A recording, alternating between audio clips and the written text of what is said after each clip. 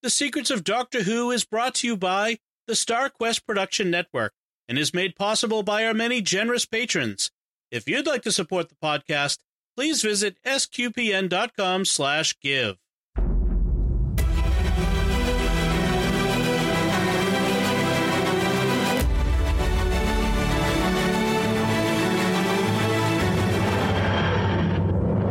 You're listening to The Secrets of Doctor Who, where we discuss everything about the hit BBC series Doctor Who.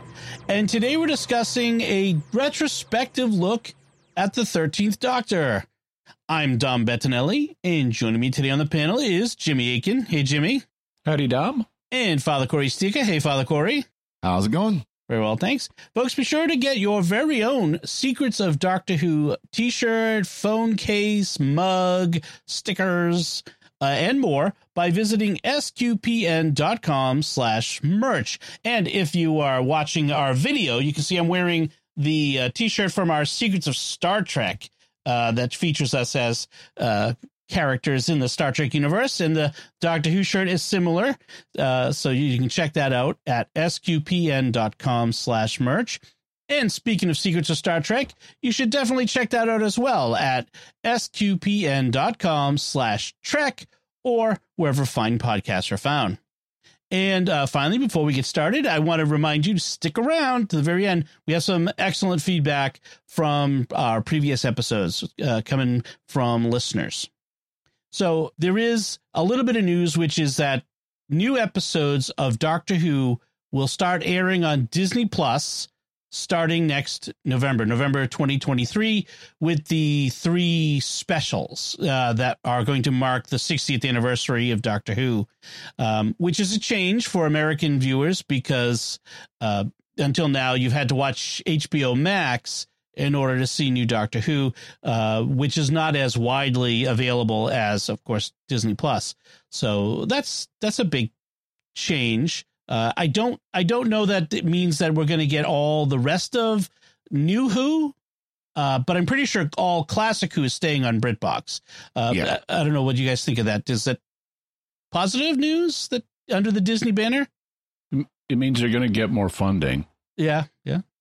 Well, and that's actually one concern, or in the article I saw stated that Disney will have some content control, some creative control, as well as just giving them money. Now, again, what does that look like? They might just say, hey, this might, here's a plot line that might work better with the American audience than with the British audience or something like that. I don't know. Yeah. But and the question, too, is will New Who come over? Because right now you can watch it in a couple of places like HBO, like Amazon Prime. You can pay for it. Will it come over to Disney? I'd be surprised if Disney doesn't get all of New Who, just because I can't see them saying, oh, yeah, we want everything after this point, but not before this point. Yeah. Because they brought over obviously all the Star Wars, Clone Wars started before Disney took over and things like that. So, and that's all on. Yeah, but they bought that. I mean, they bought all that as opposed to licensing and stuff. So it's slightly different, but I'm saying, I can see them wanting it. I'm saying, though, that they wouldn't just say, well, we're just going to start with the Clone Wars as of Disney Plus coming out. They took all of it from before and brought it in to Disney Plus. That was my point. Yeah. I could see that, and it's not like they can't afford it. So yeah. So I think it's a net positive in just making a wider audience for it, making it more available. Right. Frankly, I'd be glad not to have to worry about HBO Max on that. Yeah. Of course, the question is going to be, will it be available day of broadcast? That's another one. After it broadcasts on BBC America, will it then be available on Disney Plus in America? Kind of like it is for the BBC on iPlayer, on their streaming service. You can watch it after it broadcasts on the BBC in the UK, or if you've got a virtual private network, a VPN. I'm pretty sure it'll be same day. It may not be. It may be time zone adjusted, but it should be same day. Yeah, which is fine for us because the air time in the UK for most of us in the US is, earlier. So that's fine. Well, even that's that evening after it's on BBC America. So yeah. I'm looking forward to that. I think it's a net positive.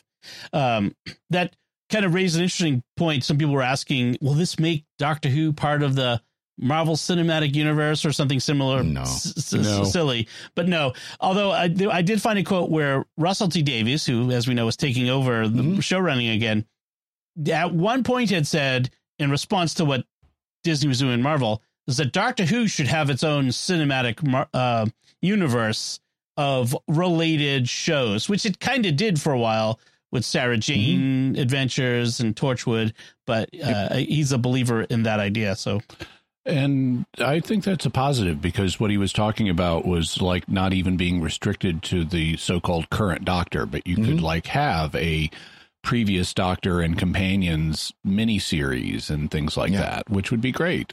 Yeah. Well, I know I would love to see more of Ruth Dr. Ruth. Yeah. And that could be a very strong possibility of some of her adventures. That's right. That's right. I mean, kind of like what Big Finish does, but in a live action form. I mean, they've already kind of done this, but it's audio. So I love that idea. All right. So that's the news. There's also a new logo. Who cares? But it's a logo. So old logo. The interesting thing about that was they had Ncuti Gatwa, the next Doctor, the 15th Doctor, introduce it in a video on YouTube. So it was kind of interesting to see him out there doing doctor-y stuff already. But other than that, it wasn't, a big deal. So that's now the time when I turn to Jimmy and ask, can you give us a recap of what happened with the 13th Doctor? So Peter Capaldi blew up in his TARDIS and became Jodie Whittaker, and then she fell out of the TARDIS and met three companions, and stuff happened. The end.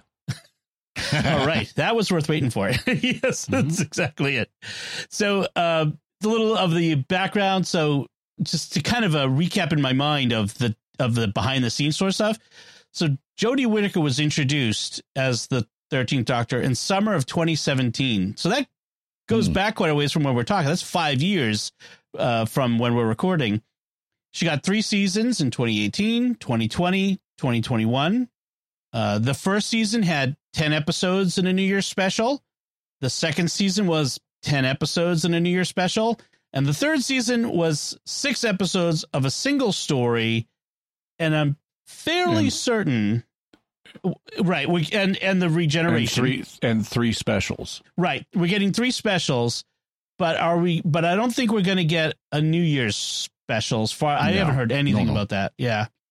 No, they've said that I've seen it announced in the press that the 3 next specials starring David Tennant as the 14th Doctor will release in November of 2023. Okay.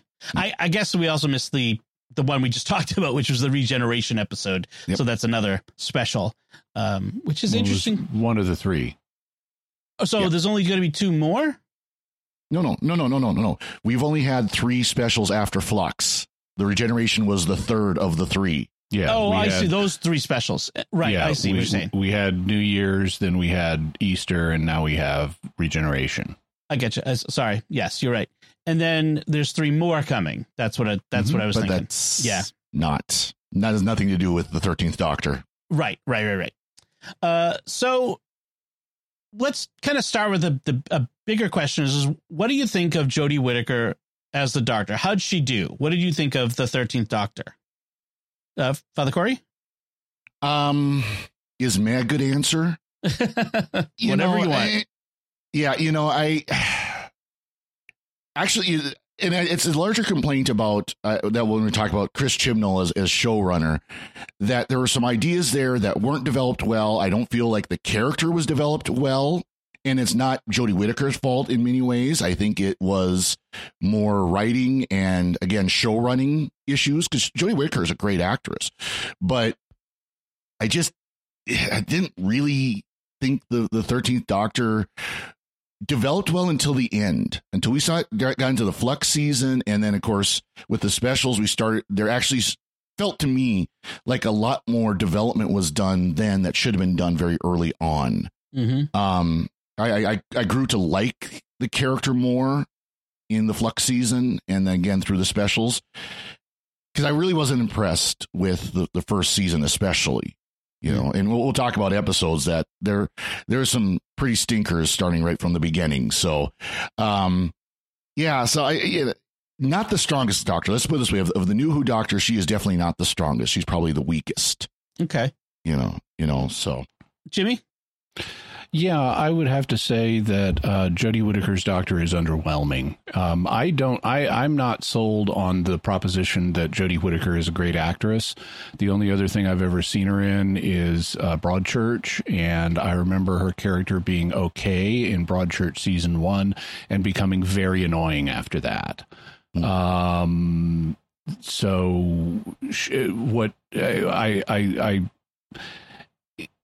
When it was announced that the new Doctor was going to be a woman, which was something that I said you really only want to do if your show's in danger of cancellation, given the situation at the time. You know, you've had a male in the lead. It's been perceived as a male character for more than, for almost 60 years. And having as long as it's working, you don't want to mess with success. So I said, if you see a precipitous ratings drop, that's when you would, or if you were just bringing it back after a cancellation, those would be the times that you would want to perhaps experiment with a female character. And order number 1 for a female character is being likable. And I think Jodie Whittaker in the beginning pulled that off. She was nice as a character.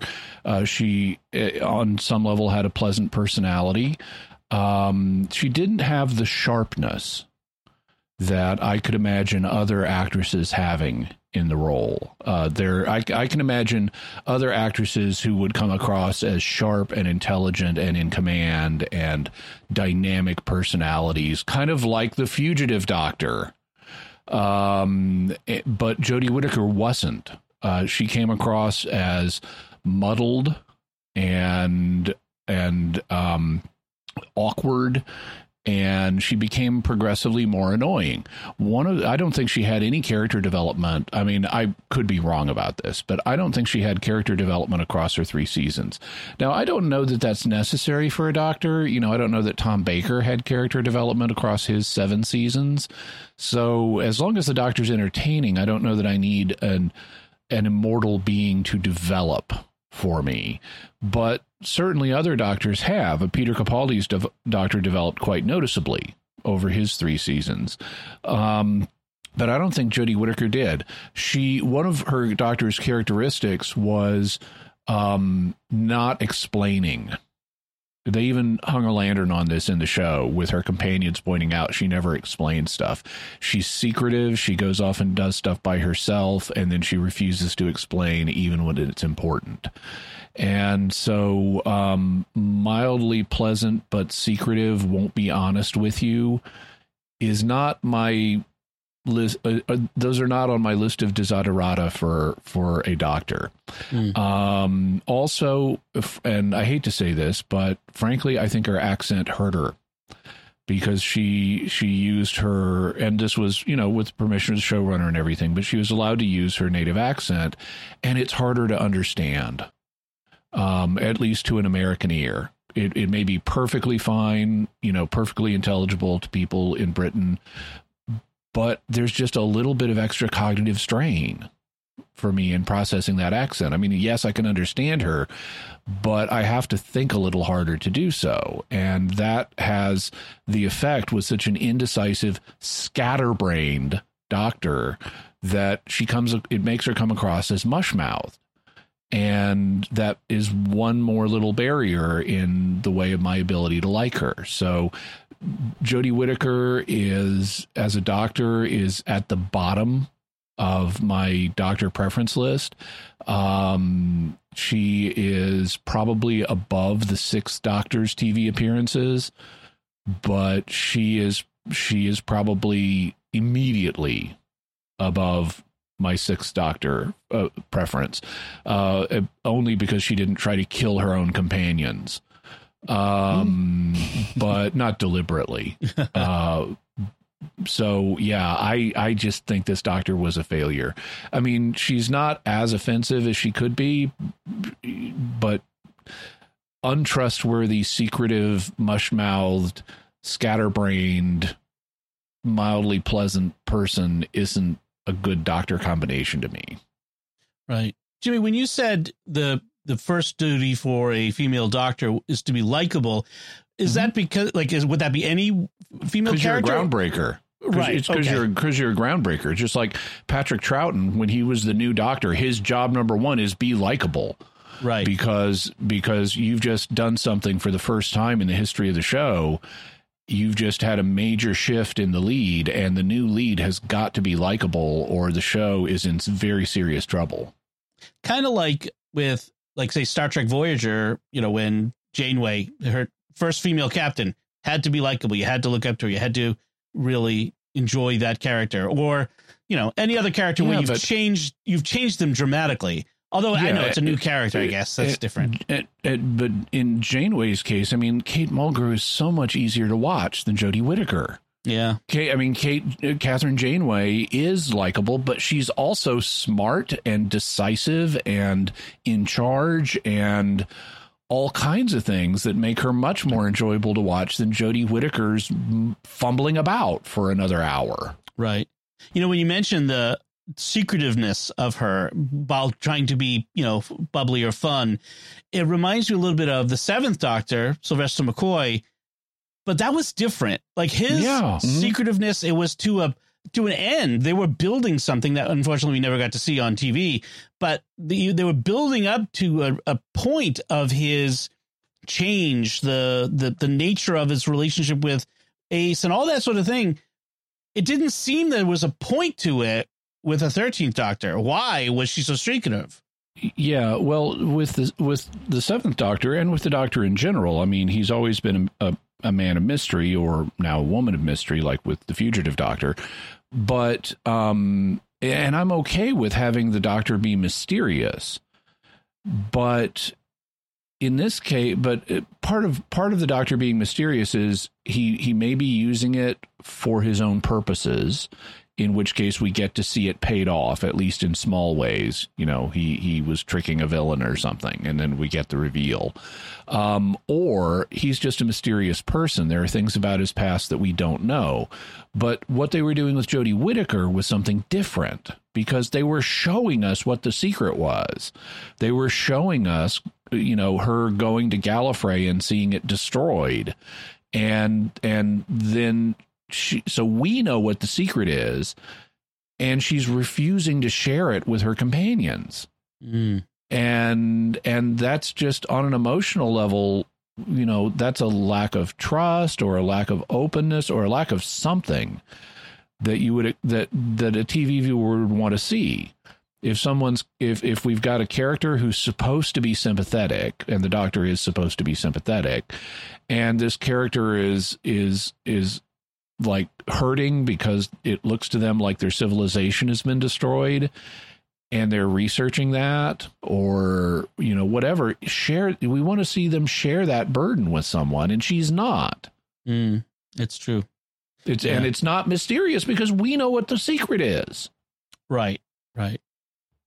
So let's shift gears and let's talk about the seasons, the stories themselves, starting with the first season and the introduction, the first episode with the 13th Doctor, called The Woman Who Fell to Earth. And, we have not just the introduction of her, but also of companions, Graham, Yaz, and Ryan, and the villain of the shows up a few times in the first season. Twice. First and last episodes, right? Tim Shaw, which in my mind is always just his name as Timothy Shaw. Anyway, what did you think of The Woman Who Fell to Earth? The first episode, Father Corey. I have to admit, there's a lot of the episodes we're going to talk about that I have to go back and look at the list on the TARDIS wiki and went, oh yeah, that one. Okay. I mean, it's an introduction episode. It's a post-regeneration episode. It and that's kind of what it is. Okay. I mean, I'll be honest. That's really my impression of it. It's not anything that I found really memorable. We got introduced to the new Doctor. We got introduced to the new companions. We had the enemy of the week that ended up coming back later, and that was really disgusting enemy of the week, by the way, with the teeth and all that. The teeth face, yeah. But beyond that, it just was so unrememberable as an episode, really. How about you, Jimmy? Yeah, I thought The Woman Who Fell to Earth was okay as an introduction. It did what it needed to do. It established Jodie Whittaker. It established the new companions. and we had a villain of the week who had a disgusting face, but and I liked the Tim Shaw into Tim Shaw joke. That was good. I like that. That's fun. Yeah. So I did not like the new interior of the TARDIS or the new sonic screwdriver with the crystal motif. But and I did not like the new Doctor's costume. I think they were kind of trying to go for something Patrick Troughton-y in a certain way, but it looked with the big clunky boots, and just I wasn't a fan of the overall ensemble. Yeah. I was prepared after The Woman Who Fell to Earth to be open to, and to liking this and everything, and it was okay, but it wouldn't hold up. It did have a really nice cliffhanger where they are teleported into space, and the last shot is we just see him floating in space. Right. Yep. For me, that first episode, so the Doctor's outfit is similarly the high water pants, the short, kind of remind me a little bit of like Robin Williams from Mork and Mindy. There was a sort of old fashioned look to it. Mm-hmm. Speaking of unlikable, I hate to say it, but Ryan, I think we all agreed, but you can correct me if I'm wrong, but I think we all agreed, like Ryan came across as unlikable from the start. He was just grumpy, and Yaz was an unknown. I don't think there was much to get from her. So are we going to talk about the companions now or after we go through the seasons? Well, I just want to talk about like their introduction here, but we could talk about it now if you want. And then, because in contrast, Graham gets introduced as a very sympathetic character who is a widower, had lost Ryan's mom, and right off the bat, loses her in the episode. Right. That's what I mean. Yeah. And so very sympathetic right off the bat. And I think that was that interesting aspect of that first episode was I liked Graham. I wasn't a big fan of the other two. And so that was kind of an odd feeling right to begin at. So other than that, there was that opening scene on the train. Not much of it sticks in my mind other than that after that point. So let's move on and talk about the next episode. So we have a TARDIS separation story where in Ghost Monument, where they have to it's a quest. They have to trek across this battlefield with automated defenses to recover the TARDIS. Thoughts on this one? Jimmy, why don't you start with this one? Yeah, that's really about all I remember about this one. They're separated from the TARDIS and they've got to find it. And the only other thing I remember from this is they get attacked by these rag monsters and by these flying rags, and the flying rags have the first reference to the Timeless Child, which won't get paid off for 2 years. Right. Yeah, I know it's a full 2 years there. But you, Father Corey. Yeah, this was a role-playing quest put on TV. I mean, it was, we got to go find the MacGuffin. Of course, the MacGuffin being the TARDIS that's mysteriously vanishing in and out of reality. And and we had a few guest characters, temporary companions in the race, because it's like a Survivor, Amazing Race sort of a reality show thing that they were doing. And we had a couple of guest characters, but again, it was a basic adventure plot, not much to go on there. So then the third episode is Rosa. And so this is the Rosa Parks episode where, again, we can't do a pure historical. We had to introduce, space, science fiction-y things. And Jimmy, I know let's turn the preaching up to 11. Yeah. I know you have opinions on this one, Jimmy, so I'll let you get started on that. Yeah, this one is terrible. It's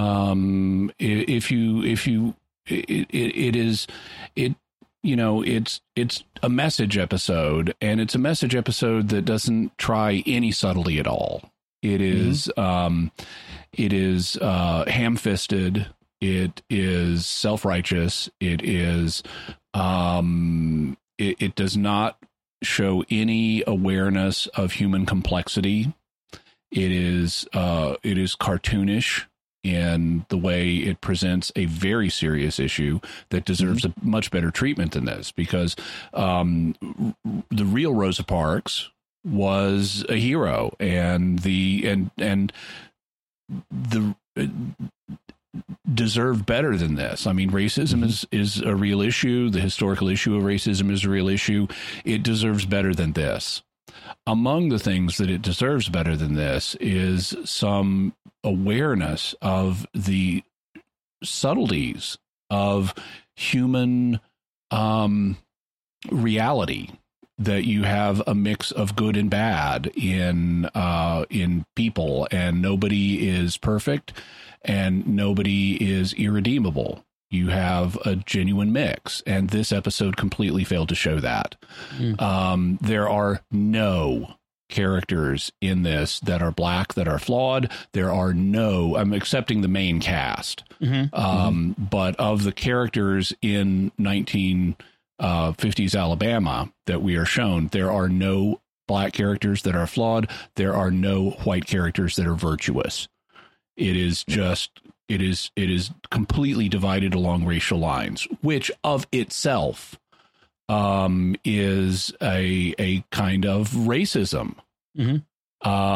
Also, the science fiction element that you mentioned is completely ridiculous. We have this space racist from the 52nd century. He's from the same time as River Song and Captain Jack.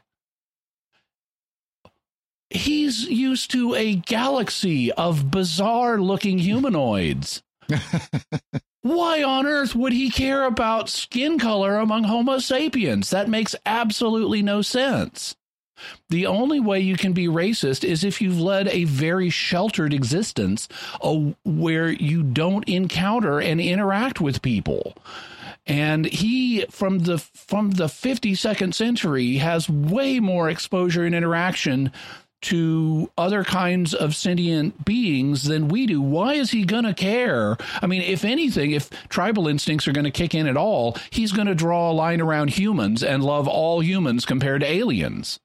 He's not going to turn on some segment of humanity that by the 52nd century, presumably, has been living in terms of equality for 4,000 years, 5,000, 3,000 years at least, and care about, oh, you've got a little more melanin in your skin than me. Right. What?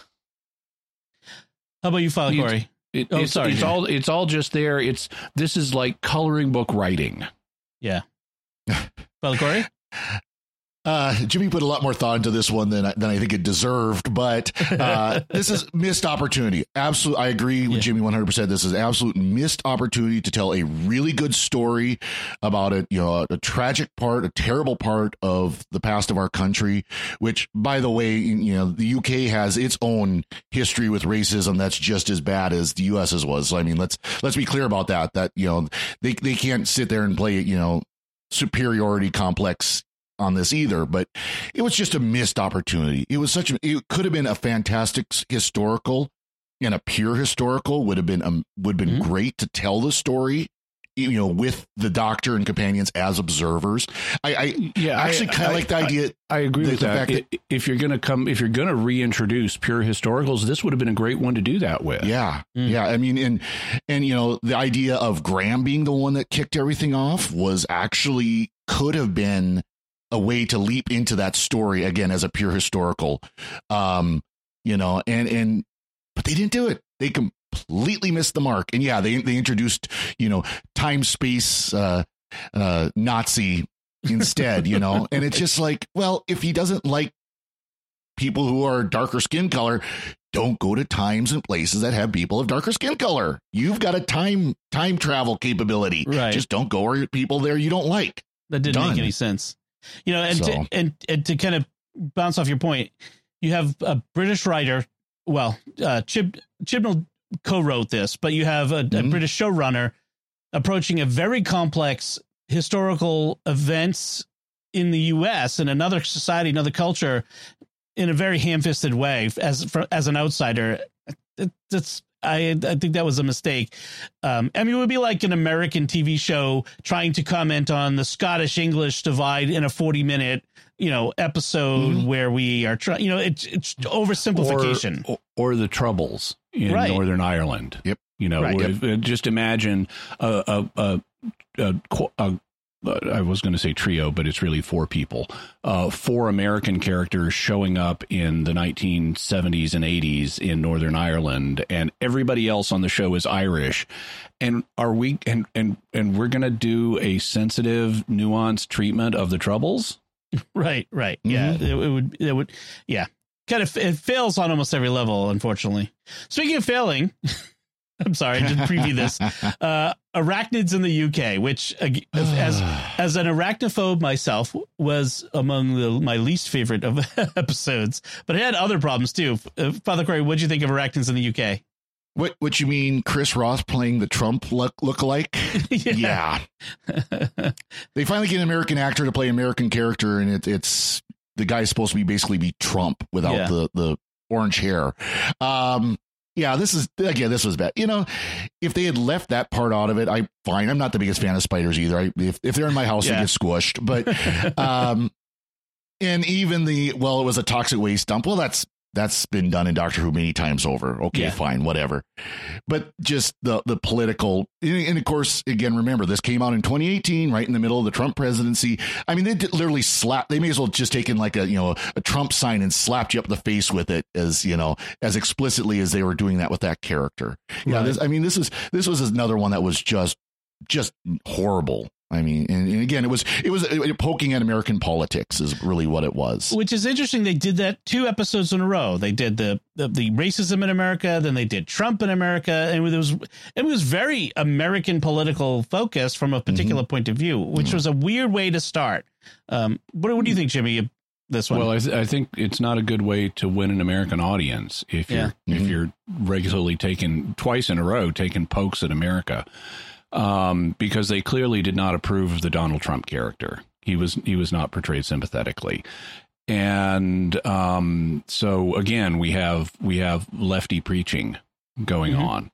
And I understand how, the entertainment industry skews left, but suck it up, entertainment industry. The country doesn't. And so you need to know your audience and entertain your audience. That's your job.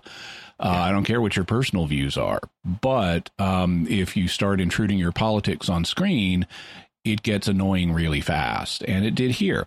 Now, I did like what they did, having made the decision to introduce a Trump surrogate character. I liked the fact that, and I thought it was creative, that the Trump surrogate character hates Donald Trump because he's always being compared to him. That's fun. Okay. Yeah. If you're going to have a Trump surrogate, that's fun. But having a Trump surrogate overall was a mistake. Also a mistake. And of course, we get a simplistic plot about, okay, great. Chemical waste causes giant spiders. Oh, it's not like I haven't seen that plot since the 1950s. Yeah. Yes. I mean, how many B movies are there about giant bugs because of radiation or chemicals or both? Yeah. So not a creative episode, pretty thin plot. And then the ending is they fail the Old Yeller test. You've got a giant spider that is suffocating to death. And your Donald Trump surrogate has the integrity to say, we need to put this thing out of its misery. I'm going to shoot it with a gun. And the doctor is like, oh, no, orange man bad, guns bad. We have to let this thing suffocate to death instead. And it's like, no, you don't.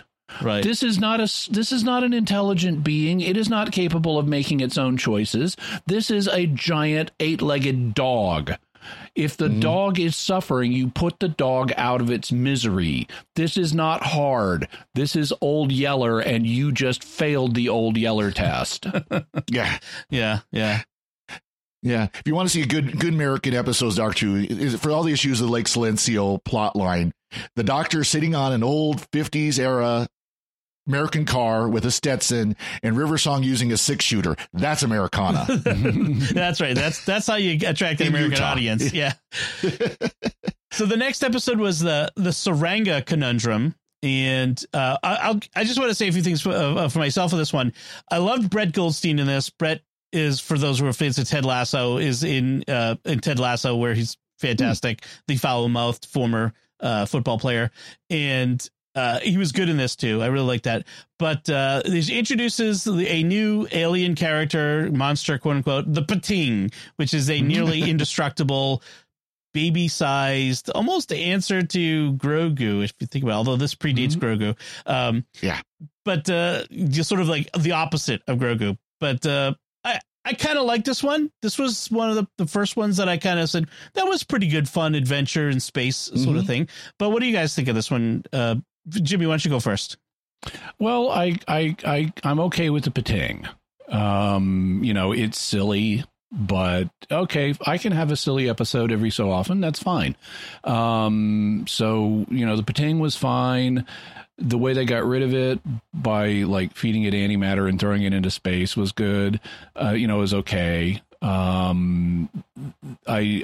wasn't a fan of other things they had going on, like the sudden, because we can't get away from modern woke politics. We have to introduce a pregnant man in this episode. Right. I remember that now. Yeah. Yep. How about you, Father Corey?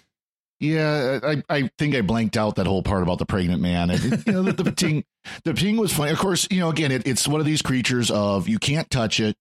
It eats everything. And I mean, it eats more than its weight 5 times over in the episode, if not 10 times over. And, it's just like, and you can't kill it.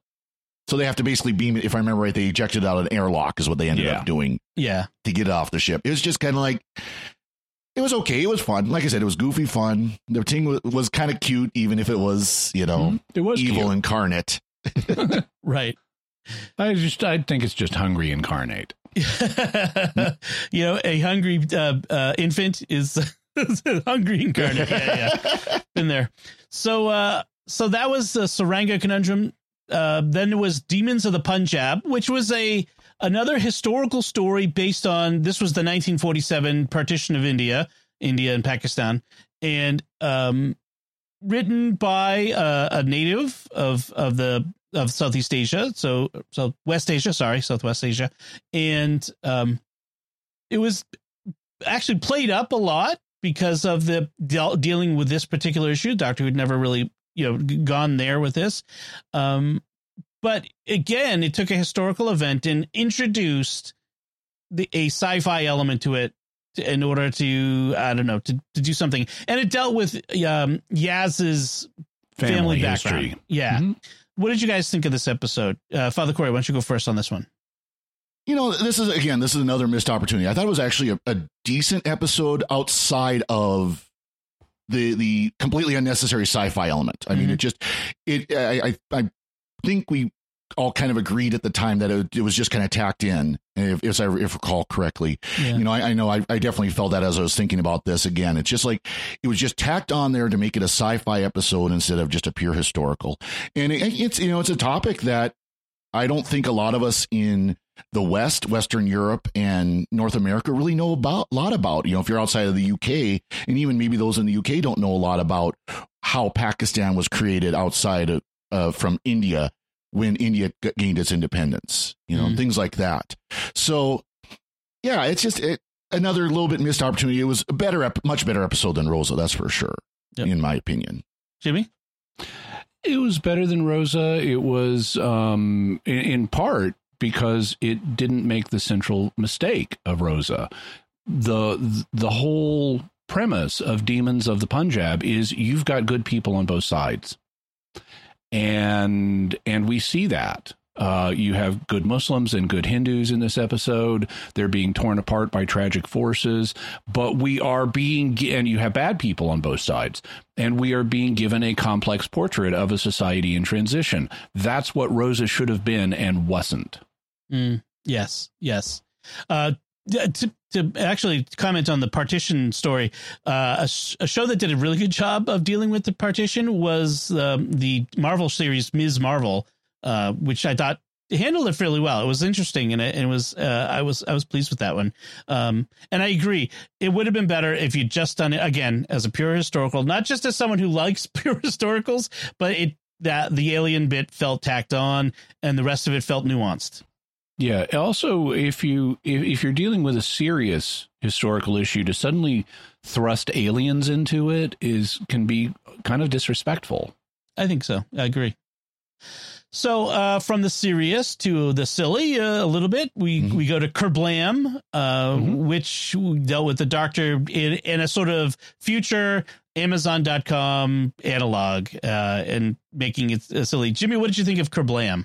I liked Kerblam. I mean, I remember liking it. I don't like, as much as I like anything in this era, I remember Kerblam being enjoyable. I liked the Kerblam Ma'am, the Kerblam Man, who shows up and delivers packages. And despite the fact that this was a kind of corporate, I mean, they did something a little bit different than what you would expect, because they're using Kerblam as a surrogate for Amazon, and you're expecting them to do some massive corporation evil statement here, and it turns out the villain is an employee who's a terrorist, and instead of it being just an evil corporation. And it's like, okay, I mean, I've seen evil corporation episodes on Doctor Who a lot. Yeah. I mean, like, I don't know what the earliest is, but like, for example, the Fourth Doctor story, The Sunmakers, comes to mind, and there are a lot of other underworld.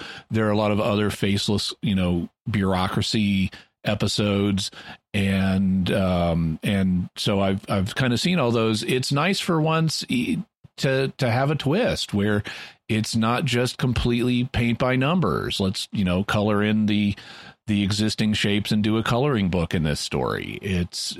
Having that twist was okay with me. How about you, Father Corey?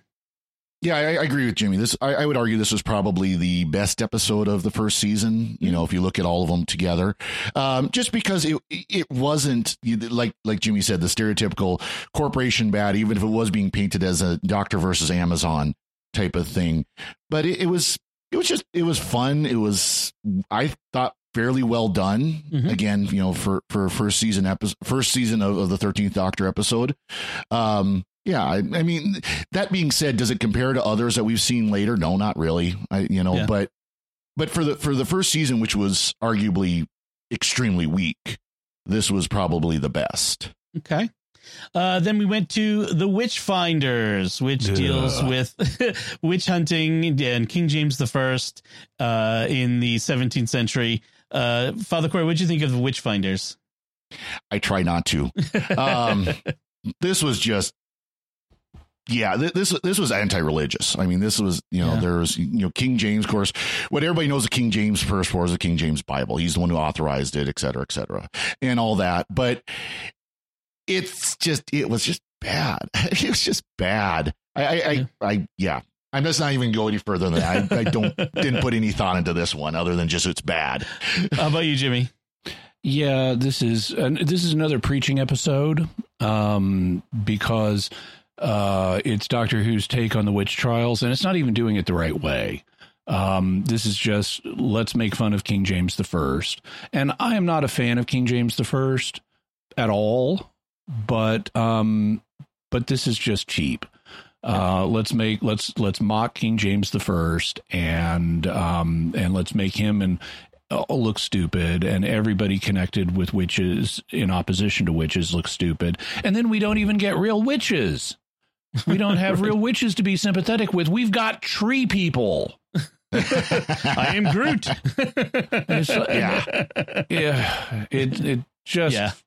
Just really bad. This one flopped on pretty much every level, I think. I just wish something would take me away.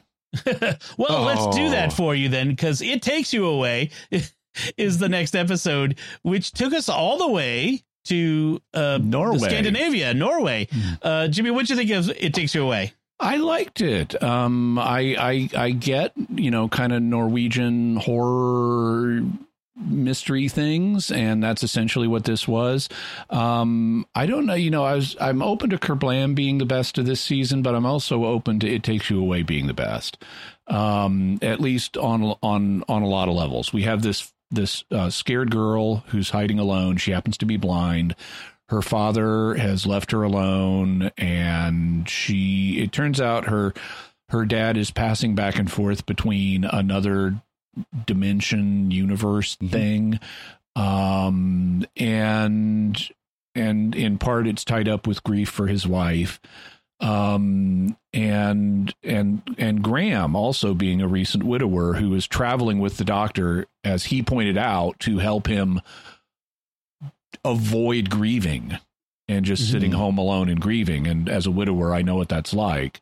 We get a reappearance of Graham, or of Grace, his wife, in the form of an illusion who is tempting for him to stay, and be with the illusion. I get all of that. I don't think it's a perfect episode. In particular, I don't think the talking frog is perfect. I was going to say that. But a lot of the episode is pretty good. Okay. Yeah. Father Corey? I agree. This was a pretty good one. The frog was kind of the weak point of it. That was mind bending. Other than that, no, this was good. I liked Kablam a little bit more because Kablam was a little bit more fun. Yeah, and I'm not as big a fan of the kind of the horror elements so much personally, but I mean it really wasn't horror, it was more just creepy, what's going on, but it was a good it was a very good episode. I agree with that. Scandinavian Gothic is a thing, and I kind of liked him getting out of the normal places, going to Norway, seeing some different backgrounds.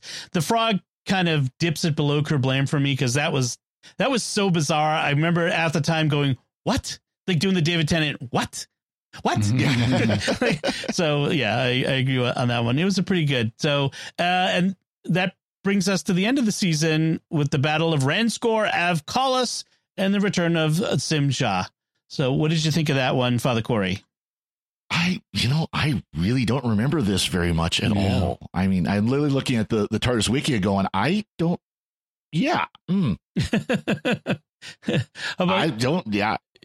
think much of it. Let's put it that way. Jimmy, how about you? Yeah, I think of it as the one with the pretentiously long title. The Discovery title. It's not okay. There's not much of a battle here. I mean, we've got our four heroes against Tim Shaw, and there are a couple of additional mysterious alien characters who are pitched as if they're initially villains, but then it turns out no, they're like here to observe or something and show respect or something like that, and they're not really villains. So it's really a 4-on-1 fight. Our four heroes versus Tim Shaw, right, is not much of a battle. So it's got a pretentious, overly long title. The main thing I remember about it, other than that they beat Tim Shaw, is that Graham starts to go rogue because Tim Shaw was the one that caused Grace's death, and Graham starts thinking, I'm going to kill Tim Shaw. I'm going to get revenge. He killed Grace. I'm going to kill him. And the Doctor gets very firm with him and says, if you do, you will never travel with me again. And he ends up not killing Tim Shaw. But that's really all I remember about it. It's very forgettable. There's a quote from Chris Chibnall when he was talking about this season. He wrote, he said in Doctor Who magazine, particularly in that first series, I spent a lot of time helping other authors, other writers. We had some problems toward the end and had to go back and do some big rewrites, which meant that the version of episode 10, The Battle of Ranskor Av Kolos, that we filmed was a first draft, but I just didn't have time to do a second draft. It didn't feel enough like a season finale, and that was entirely down to time. And he's right. It feels like a first draft. It's forgettable. I mean, in that sense. It feels like a filler episode, something in the middle that, we've got one slot we got to fill in. Let's put this here. Yeah. I mean, I guess if you're doing the arc thing where you're bringing back the villain from the beginning, that would be this episode. And it just didn't feel enough like it made that connection. So I agree with Chris Chibnall. It was not a great episode.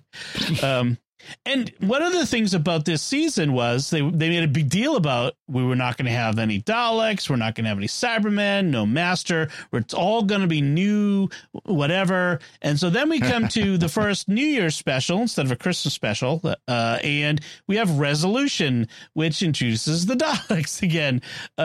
Well, I wouldn't Yeah. laugh at that. I mean, they kept their promise. They did the season with all new opposition, and so okay for the holiday special, even though it's not a Christmas special anymore, it's a New Year's Day special, which is not a great. That's not trading up. Yeah. Okay. Yeah. People do not care about New Year's Day. Let's have the big annual New Year's Day tradition of watching TV together. Really? As I deal with my hangover. Yeah. Yeah. So, but, it's like, okay, now we get something familiar. Good. We needed to reintroduce the familiar at some point, and the Daleks are a good starting point. Mm-hmm. And this is an atypical Dalek story in that it deals basically with a single Dalek that is stranded on Earth and and has to like rebuild Dalek armor for itself. And okay, fine. Other than that, so I thought it was fine, but pretty forgettable otherwise. Yep. Father Corey? Yeah, I agree. It was okay. I mean, you had the scrap metal Dalek. I mean, that's pretty much what it's remembered for. That was kind of fun.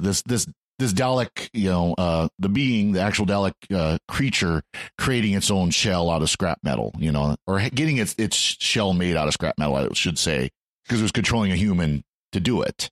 And it kind of continues the conspiracy theory that Nick Briggs has something on somebody at the BBC so that the Daleks have to appear at least once in every season of Doctor Who for the rest of his life. And Cyberman, and he either has something or he has a really good contract. Somehow he got a really good contract, one of the two. Right.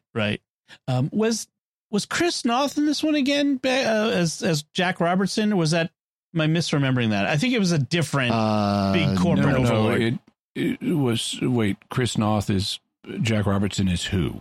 The Trump analog. The Trump guy. No, he's in next year's New Year's special. Yep. Okay. That's what I was getting confused. There was a different corporate overlord doing something bad in this one. All right. So that brings us to the season 12, which begins with the bang of Spyfall, which is a Bond, even right down to the name. It's sounds like Skyfall. So it's a sort of a Bond analog. And we have the reintroduction of the Master, this time played by Sacha Dhawan. So, Jimmy, what did you think of this episode? Well, I thought it started off on kind of a sour note where you have, what's his name? Stephen Fry playing someone who has not been informed that the Doctor is now a woman, and he pulls off one of the most cringy lines ever when the Doctor is introduced to him, and it's like, no, of course everyone knows the Doctor is a man, and like, dude, your staff needs to brief you. Right. And it's just bad writing, and then the Doctor says, oh, I've had an upgrade. It's like, okay. Paid by numbers. Yeah. Yep. But then we get this interesting spy character named O, who is sympathetic. And I liked O, and O has all this knowledge. He has this knowledge about the Doctor. O is really nice. He's really sympathetic. He could be a potential companion, and he's the Master. Yeah, that was awesome. That was a great reveal. Yeah. Yeah. The second half of Spyfall is not as great. We have this evil British, so he's not the Trump guy, but we have this evil British tech billionaire guy who, and he just kind of the plot just kind of unspools, and he leaves at the end, and we never hear of him again. And so I thought the ending of Spyfall was not great. Part one was a lot of fun, especially with O and the reveal as the Master. Yep. Father Corey? Oh, I like Spyfall and all with its weaknesses. Yeah. And I love, the fact that the Master named himself O just to get that's why I used the name when the Doctor realized who he was. She goes, oh. And he's like, yep. I mean, that's such a Master thing. Pick a name where it's just like it leading to something, so it was I enjoyed it. It really was a good start to the second season. I think it really got the second season off to a pretty decent start, all in all. But yeah, there were some weaknesses to it, but it was fun. Okay. That brings us to Orphan 55. Father Corey, I'll let you go first and let Jimmy take it away on the second part. But go ahead. Most painful episode ever. I mean, it was just, you went from, the height of Spyfall to this. Yeah. I mean, it was just, I'm just going to let Jimmy go because he's going to say everything I'm thinking anyways and do it more entertaining than I could. All right, Jimmy. Worst episode of the season by a lot. Incredible. It's another preachy episode, this time about global warming. And it is simply incredibly ham-fisted. It is incredibly on the nose. It introduces a bunch of characters who are hard to take seriously. I mean, like we have the character Hyphen, whose name is, number one, Hyphen's name is spelled with a 3. Hyphen is her name. Hyphen is a squirrel woman with a tail and everything. This character is just a pile of eccentricities, I guess, meant to be funny in a global warming episode that is incredibly ham-fisted. We then have I forget his name, Nevi, I think, who has the green hair, and his son Silas, who also has the green hair. They're at this spa. There are these older people, Benny and Vilma, who... Well, anyway, we have this excessively, and they aren't even all, we have this excessively large cast. And it turns out the villain is this young woman named Bella, who has set explosives around a spa where her mom works. And her mom looks nothing like her and doesn't look old enough to be her mom. Mm-hmm. Her mom's name is Kane. And this is some kind of revenge family thing in a spa on a futuristic Earth that has been corrupted by climate change. And now humans have evolved into these, creatures, that look really repulsive called the Dregs. And then we get this Aliens 2 or Aliens subplot. I mean, the movie Aliens, where we take a big extended van out on the tundra and have alien human creatures picking them off. And also Ryan sneezes a multi-platform virus, which is actually kind of interesting. You have this virus, it can jump between technological platforms and biological platforms. And that's kind of cool. That's interesting. Yeah. And then it turns out to be the magic solution to everything. Right. And Ryan gets to suck his thumb in this one. Literally. So there's that. Yeah. And then we get the most at the end, we get a double whammy ending where the doctor, after they solve the problem and they're back on the TARDIS, the doctor gives us a lecture about the dangers of global warming. And then we cut to a stinger of one of the dregs screaming in our faces just to drive the point home. Right.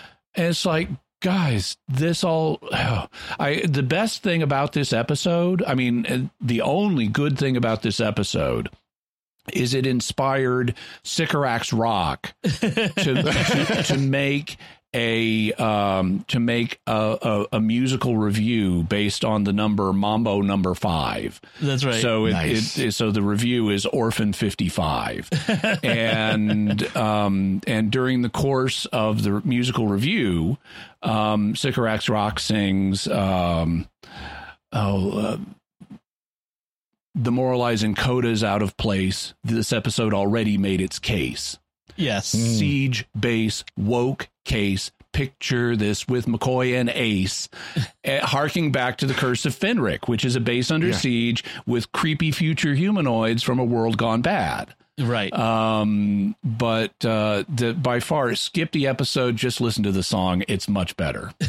The only thing I would add is there was also a callback to the Sixth Doctor story, Mysterious Planet, when they go underground and find the subway station, the Russian subway station, that's the reveal. It's really Earth, which is something they already did once in the Sixth Doctor's time. And that's in the song, too. It's like, this was Earth. We wrecked it. Man, just call it the mysterious Captain Planet. Mysterious Captain Planet. Yeah, that was good. So yeah, for people who may not know, Captain Planet was an ecologically themed cartoon show in the 1990s. Yeah.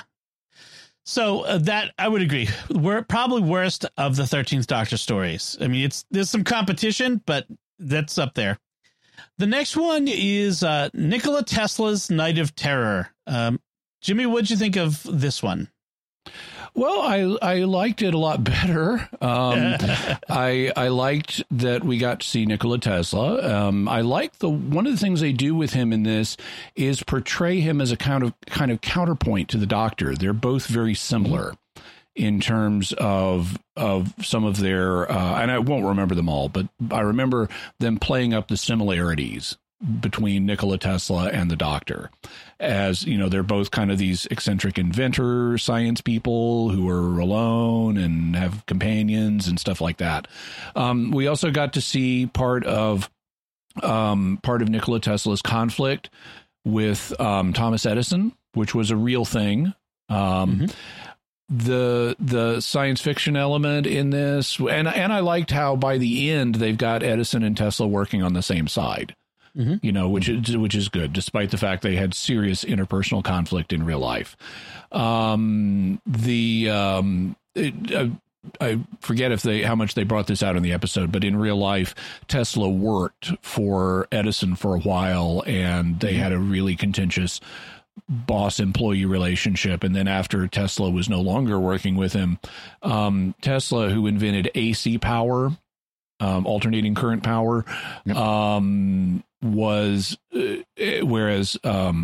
Edison was invested in direct current or DC power, and they had what were called the current wars over which kind of current should America electrify with.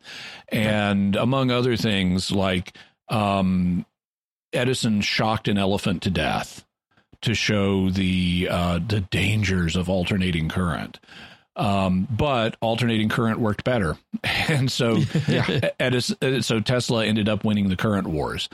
Then in this, we have the sci-fi element, which is a kind of scorpion spider person queen kind of thing, kind of like the Rachnos Spider Queen, but it's a scorpion instead.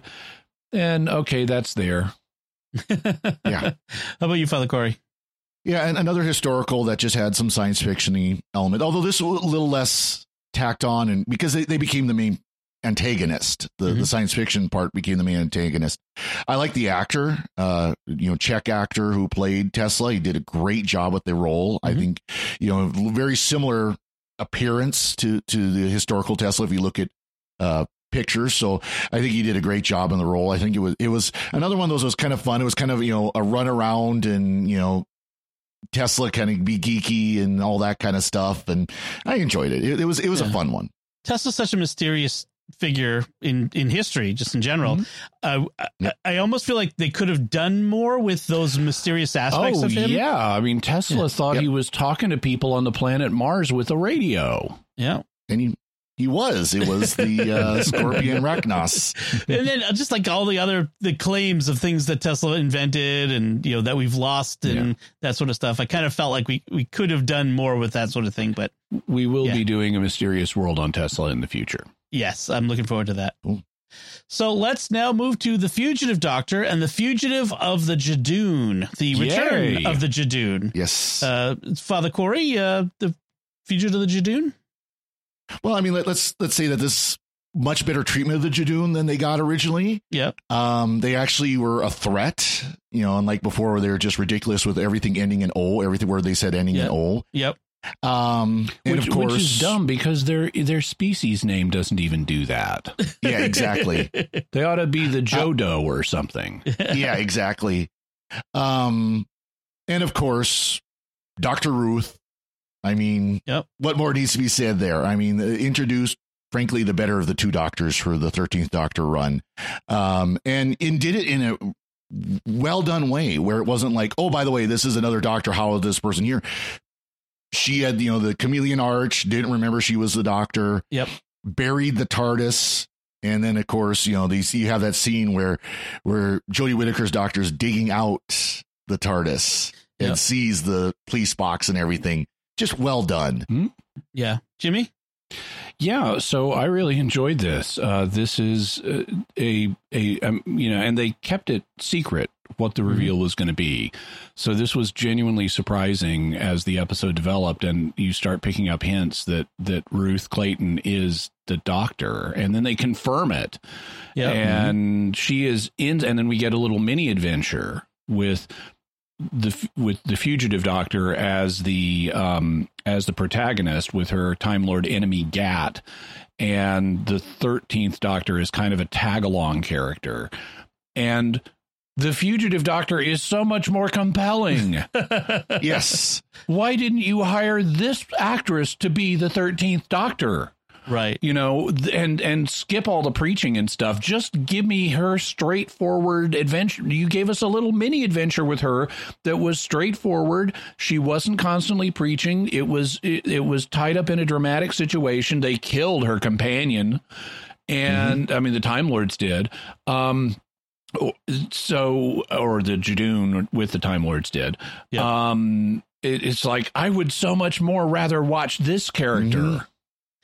It goes to prove that criticisms of Jodie Whittaker as the 13th Doctor wasn't misogynistic. This would have been a great female Doctor. You know? So, I mentioned we were talking earlier about, Russell T Davies hinting at wanting like a Whoniverse, extended universe of shows. A Ruth Doctor miniseries would be fantastic. That would be so worth watching, because it's such a compelling, and every time she's been brought back in later seasons, it's been compelling. It's been interesting. We've wanted to see more of her. At least I've wanted to see more of her. I would love for Russell T Davies to do a Fugitive Doctor, series. I'd love to see it set back in the dark times, when she's apparently from, although she's still running around in the present. So you could do a present based series with her. I mean, I've already I've pre-ordered the sets that Big Finish is doing for the Fugitive Doctor. I can't wait for them to come out. They're apparently going to be set in the present times rather than the dark times. Nice. But I can't wait for those to come out. I would love to see Russell T Davies do that, and we would have a successful, enjoyable female Doctor show. Yes. For my part, I was pleased with how well they hid who she really was for so long in this episode. I often can sniff these things out. I didn't, and I was really happy with that. This episode brought back Jack Harkness for good or for ill, mostly for ill, and reintroduced some elements of the Timeless Child. Kind of, how could the Fugitive Doctor fit in with the 13 Doctors plus War Doctor? Like, how does this all work?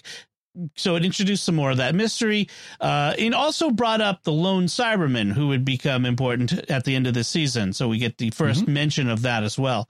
So I feel like all around this was a pretty successful episode. I was pleased with this one. All right, so then there's Praxeus, the plague-related episode. Yep. Yes. More climate change or whatever, environmentalism. Another high to low. You go from the great, the great Fugitive of the Judoon to this. And again, this is just another one, the disease that turns people to plastic basically because of all the plastic that was in the ocean. Right. And all this other stuff. We got all these microplastics within us, and it's just. Plus Hitchcock's The Birds for some reason. Yep. Jimmy, what did you think of Praxeus? Plastic bad. Plastic bad. Yes, microplastics. Everyone has to know about microplastics. All right, so let's move on from that. Can you hear me?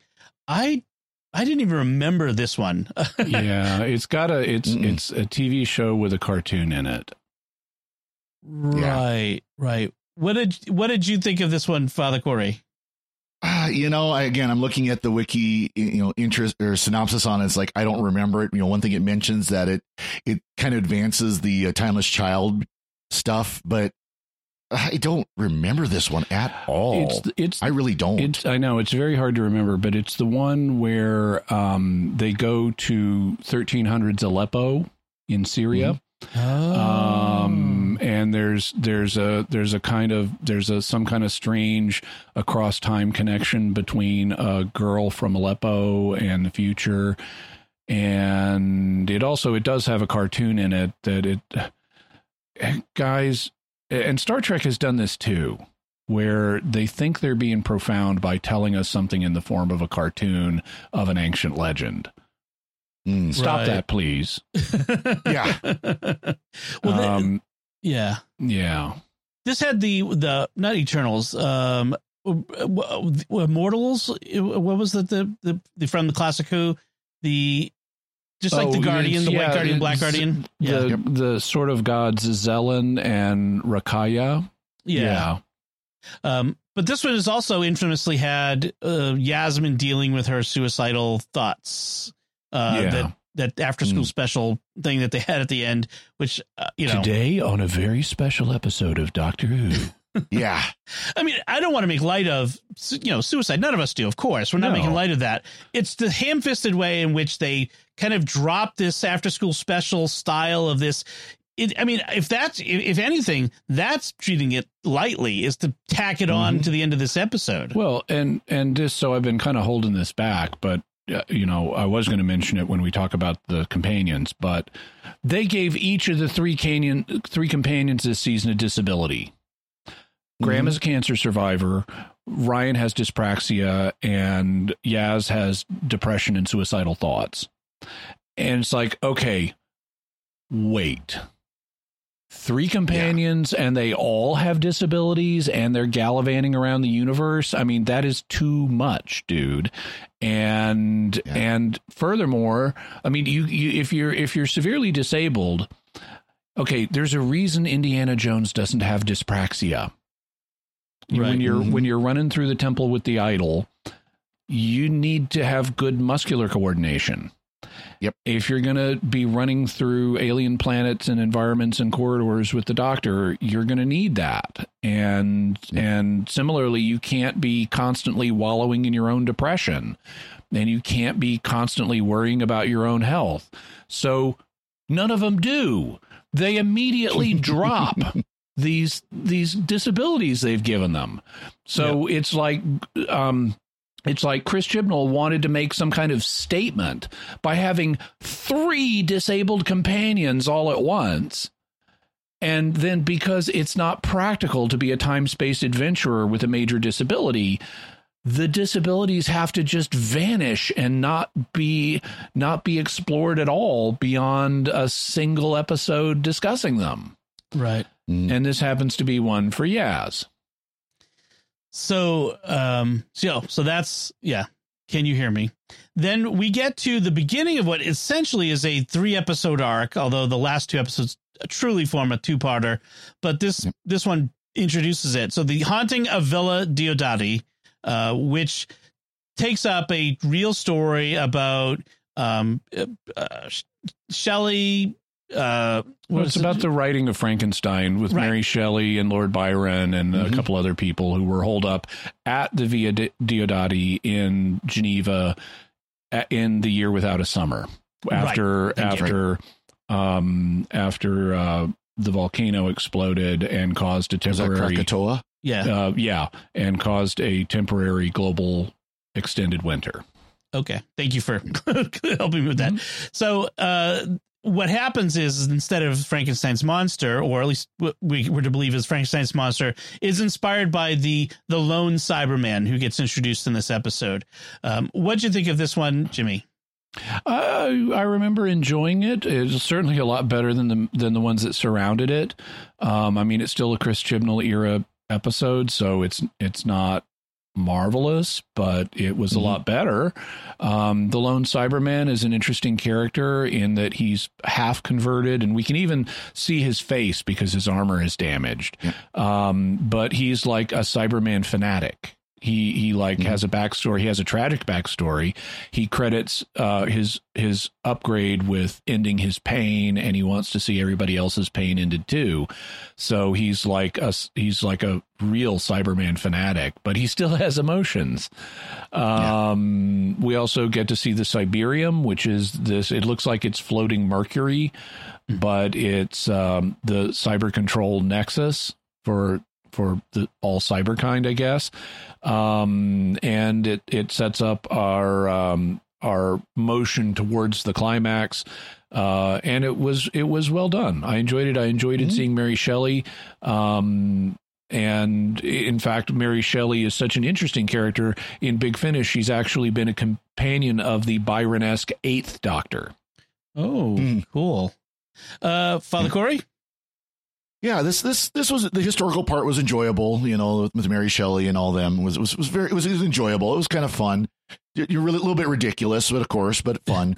And then yes, the Lone Cyberman Ashad being introduced and later fleshed out over the next couple episodes and season. And of course, we see him in the Power of the Doctor, or a cloned version of him in the Power of the Doctor. Right. So that then brings us to the final two episodes, the two-parter for this season, Ascension of the Cybermen and the Timeless Children. Father Corey, what'd you think of these? These take us to the end of the universe again. Oh, yes. What did you think of this? Well, and of course, this is where we get the ridiculousness of the Master turning the bodies of the Time Lords into Time Lord Cybermen. Yep.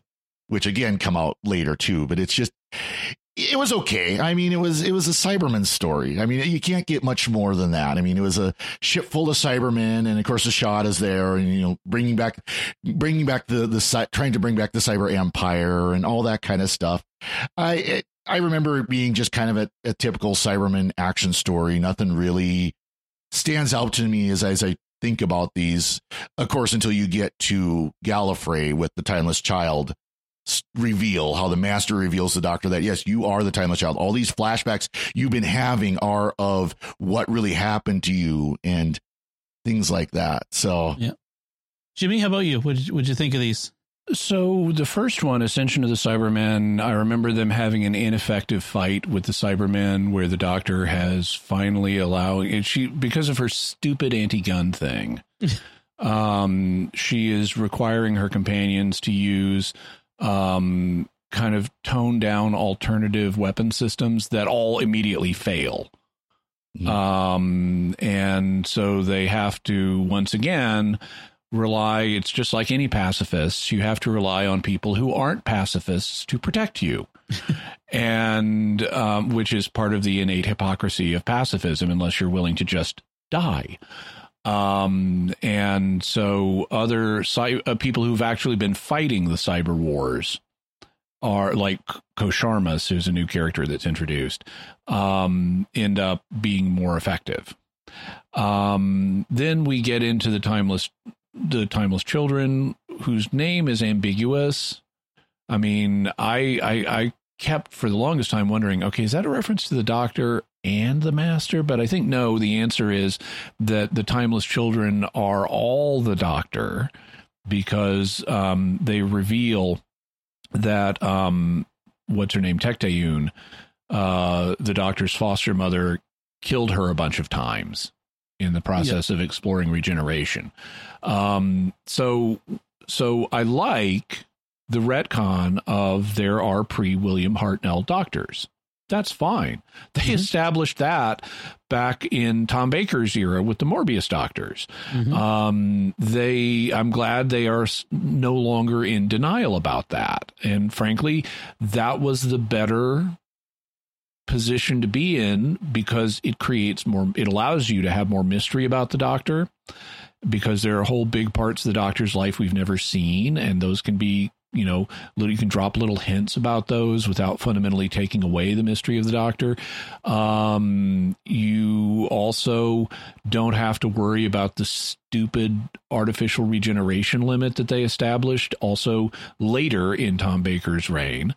So I like it in principle. I don't like Tecteun, because Tecteun is Tecteun invents space flight and goes on this interstellar adventure where she finds the primitive original child that will become the Doctor, the primitive root of the Doctor, and brings her back to Gallifrey, and then sees her die and regenerate, and then decides to start killing her and experimenting on her to acquire the process of regeneration. And she's such an amazing scientist that she invented not just space flight, but interstellar space flight. Mm-hmm. And she's a medical genius and a medical criminal and all this. And one person did all this because girl power? Really? Here on Earth, interplanetary space flight requires big teams of people. In any event, so I'm not a huge fan of Tecteun. Also, I don't think they played this right.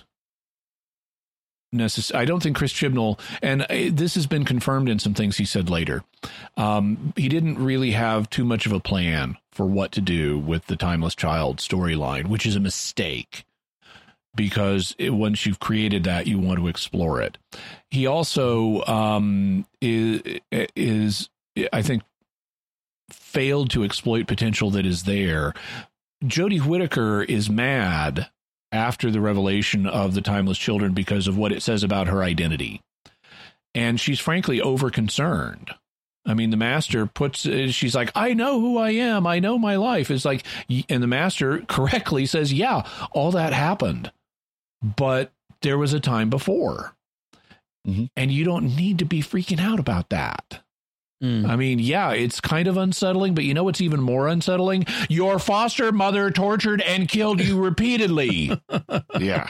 Okay, that's a little more dramatic. You suffered severe, fatal child abuse repeatedly. And, okay, so that's something you kind of might want to explore. Right. But we don't.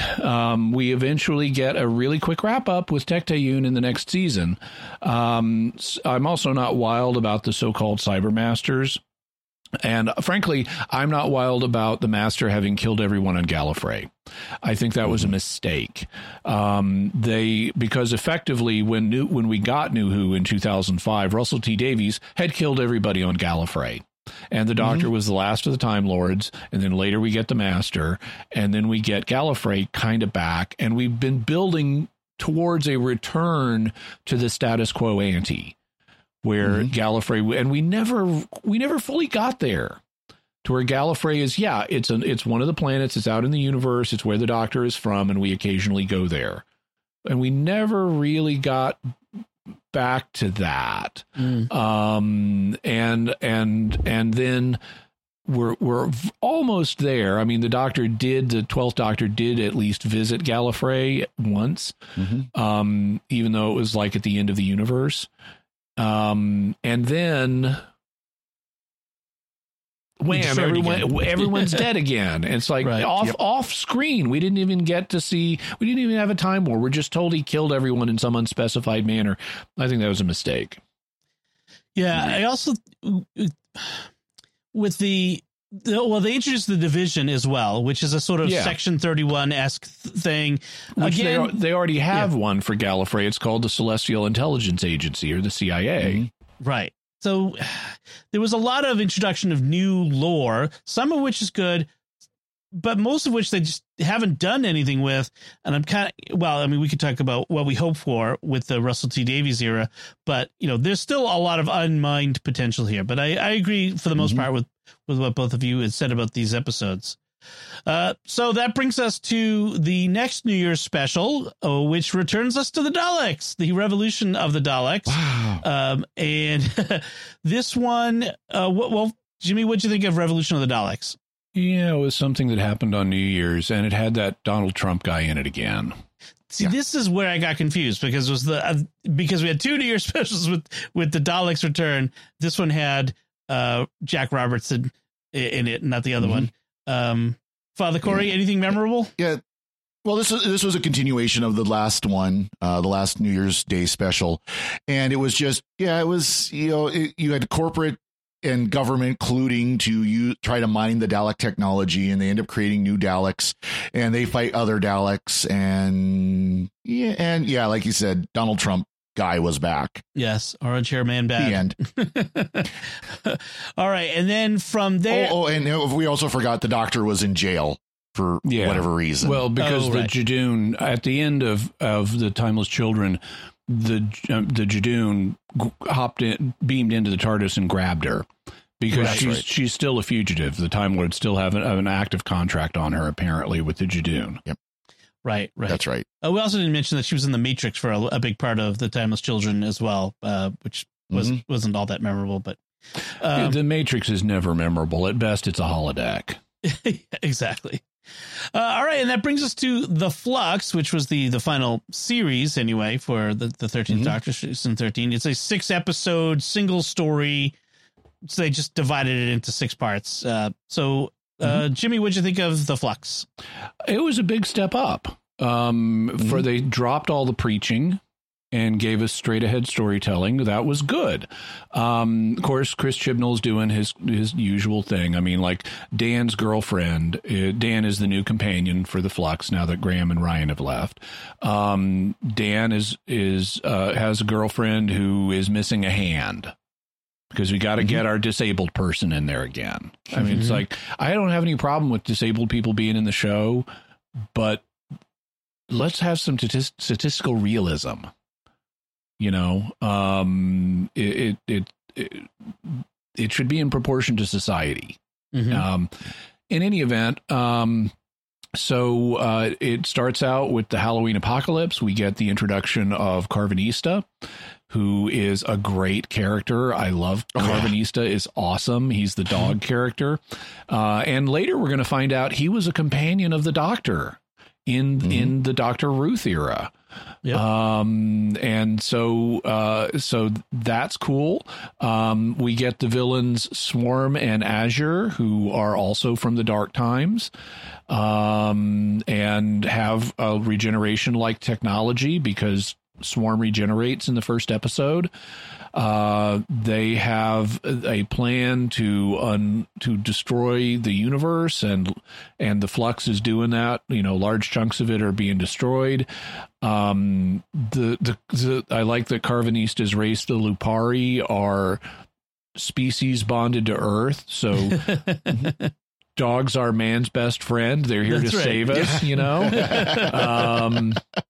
And we get the Weeping Angels. We get Professor Jericho, and I forget the name of his research subject. Claire, is it? Claire.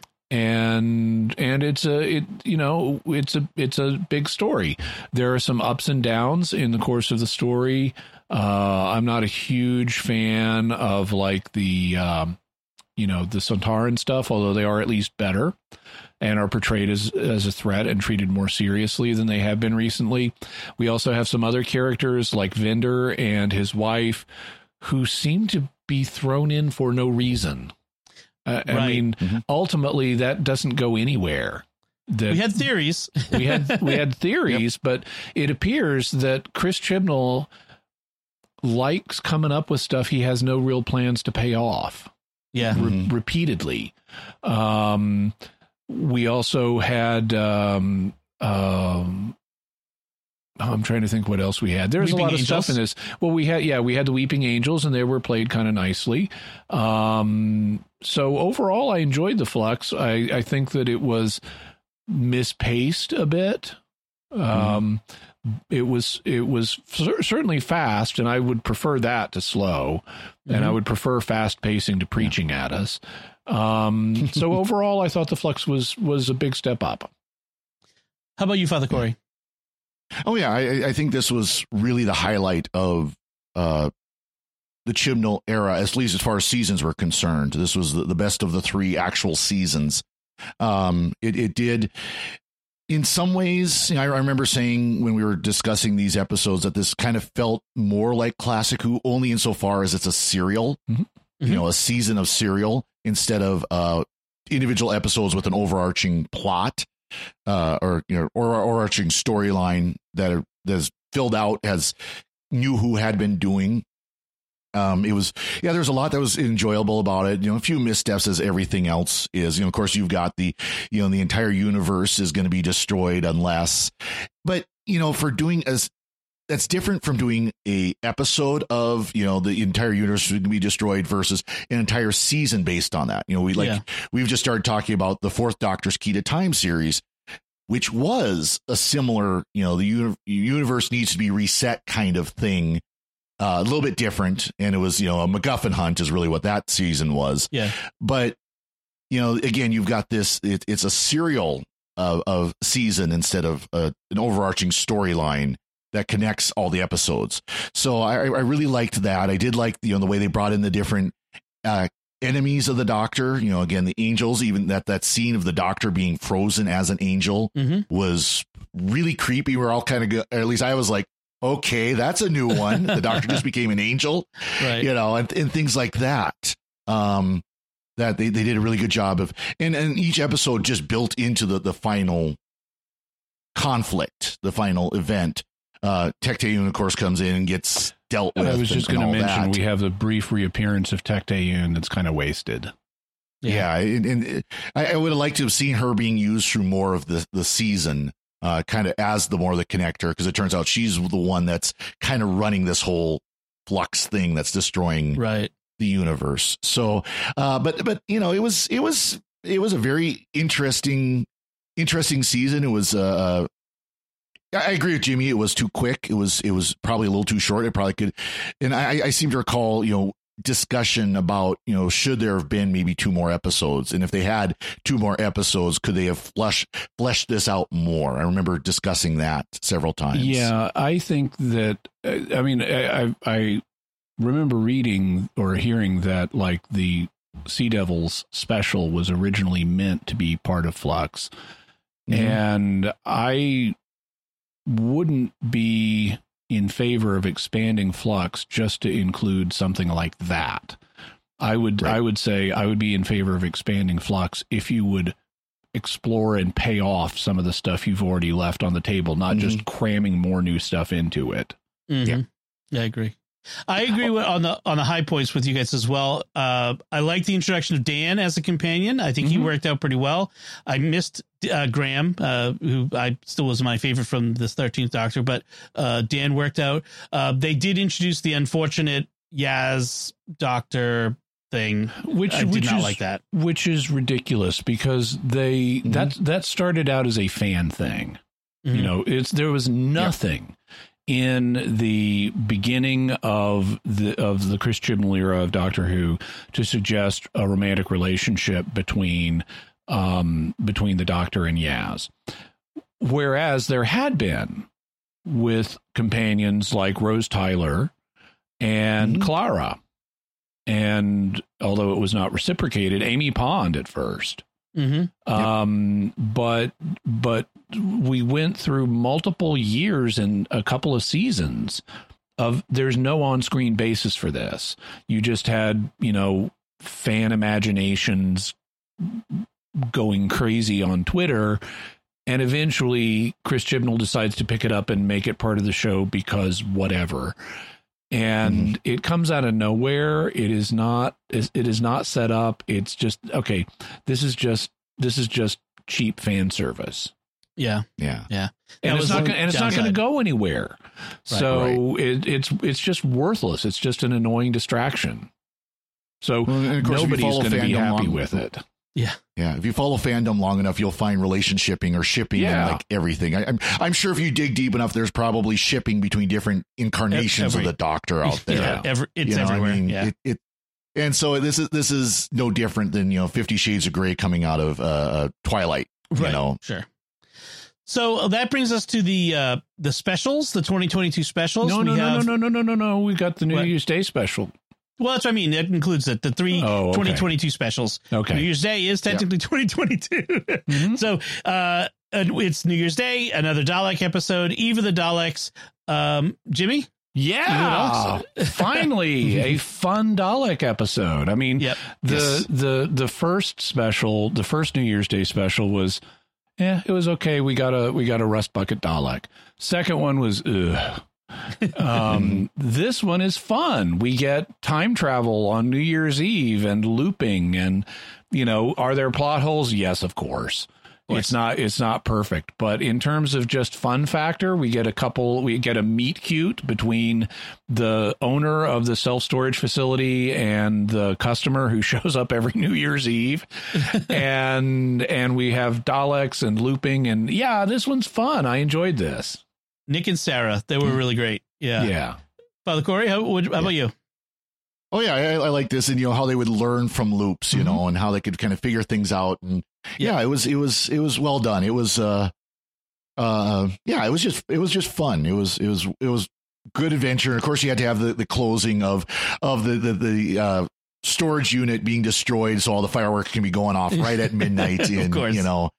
I think on New Year's Day. I think it's a rule. Yeah, it was fun. Yeah, I think it's a rule that holiday specials, whether it's Christmas and New Year's, they should be fun above all, and it shouldn't be a downer. And this was fun. There was a lot of fun about this. There was a lot of comedy, a lot of good jokes, a lot of serious moments, but it was really good. And the introduction of these two secondary characters, Sarah and Nick, I think worked out really well.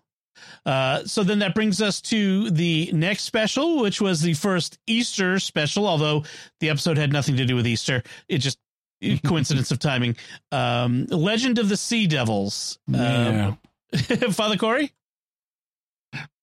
It had the Sea Devils. You had pirates, female pirate, because girl power. Yeah. Based on a real female pirate, I guess. But that's true. Yep. But still, it was okay. It was fun. Whatever. Okay. Jimmy? I thought it was less fun. Okay. The plot holes in it were just too big for me. There were lots of plot holes. It was not, I mean, okay, the Sea Devils were in it, but there was just a ton of stuff that didn't make sense. So I thought it was mediocre. I didn't actively like, oh, this is the worst thing ever. It's not. It's just, to my mind, it's quite mediocre. Yeah, I would agree. It was interesting because we talked about the original Sea Devils episode around the same time as this came out. And so it was fun to kind of juxtapose those and to see what a modern interpretation of that would be. But in general, it was mostly forgettable. I mean, pirates are always fun, but that's as far as that goes. Fantasy pirates are always fun. Yep. Yes. Except when they're not.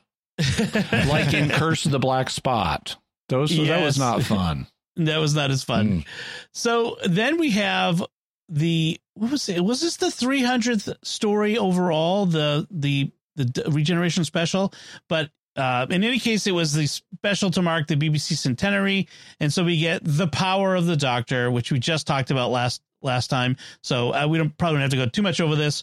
But as a capper of the Chibnall and 13th Doctor era, Jimmy, what do you think of The Power of the Doctor? I think it may be the best single story, including Flux. To my mind, Flux is the only real competitor in terms of was it what I would sit down, what would I want to sit down and watch for fun. I mean, there are some others that had fun elements in them, but I think it may have been the best. It had a complex plot that went in some daring directions, like the forced regeneration of the Master Doctor. Wow. Other stuff, getting to see all these former companions like Ace and Tegan is great. Yep. Former doctors. Yeah. The former doctors were worked in a way that was believable, and didn't overshadow the 13th Doctor. So I thought it had a lot of good stuff in it. It had flaws also, but I thought it was good overall. I mean, it wasn't perfect, but it was enjoyable. It may have been the best thing that Chris Chibnall has done. Father Corey? Yeah, I agree. I mean, this, of course, you had the companions, Ace and Tegan, two of the great classic Who companions, and it was full of all kinds of classic Who fan service. It was, an enjoyable. That scene, of course, of the Master dancing to Rasputin by Boney M was. I still watch that on YouTube and laugh. The Dalek and the Cyberman looking at each other, kind of going, "What is this guy on?" It was a fun episode, like you said, Jimmy. It had some complexity to it. It had some interesting plot lines. It was a good send off for the 13th Doctor, I will say. It's sad though that probably the best episode of the 13th Doctor was her last. We've talked about some other episodes that were enjoyable, but nothing compared to this. This is one I absolutely would watch again. One of those where, I'll watch the Power of the Doctor again. It was fun. It was a good episode, even if its title means nothing. Yeah, exactly. And you got to say it. At least Ian Chesterton came back for something. Yes, and this is where they brought him back. Yes. I mean, it was so great to see William Russell again, and even if it was just for like a 30-second appearance on screen. It was great. It was great to see him. He's also done some stories for Big Finish recently, so I'm going to be checking those out. Yeah. Oh, cool. Good. So that's our wrap up of the stories.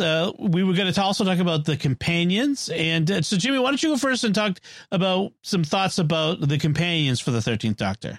They're all terrible. In terms of the writing for them, they are all terrible, including Graham and Dan.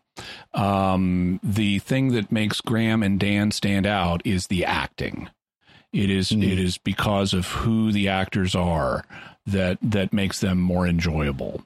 So of the four companions she had, Graham and Dan are clearly the best, and it is not down to the writing or the character development or anything, because they don't really have that. It is down to the fact that they were played by comedians who brought some life to these characters and made them likable. So I enjoyed Graham, I enjoyed Dan, but they're pretty flat. All of these characters are really flat in terms of the writing. I mean, if you think about, Red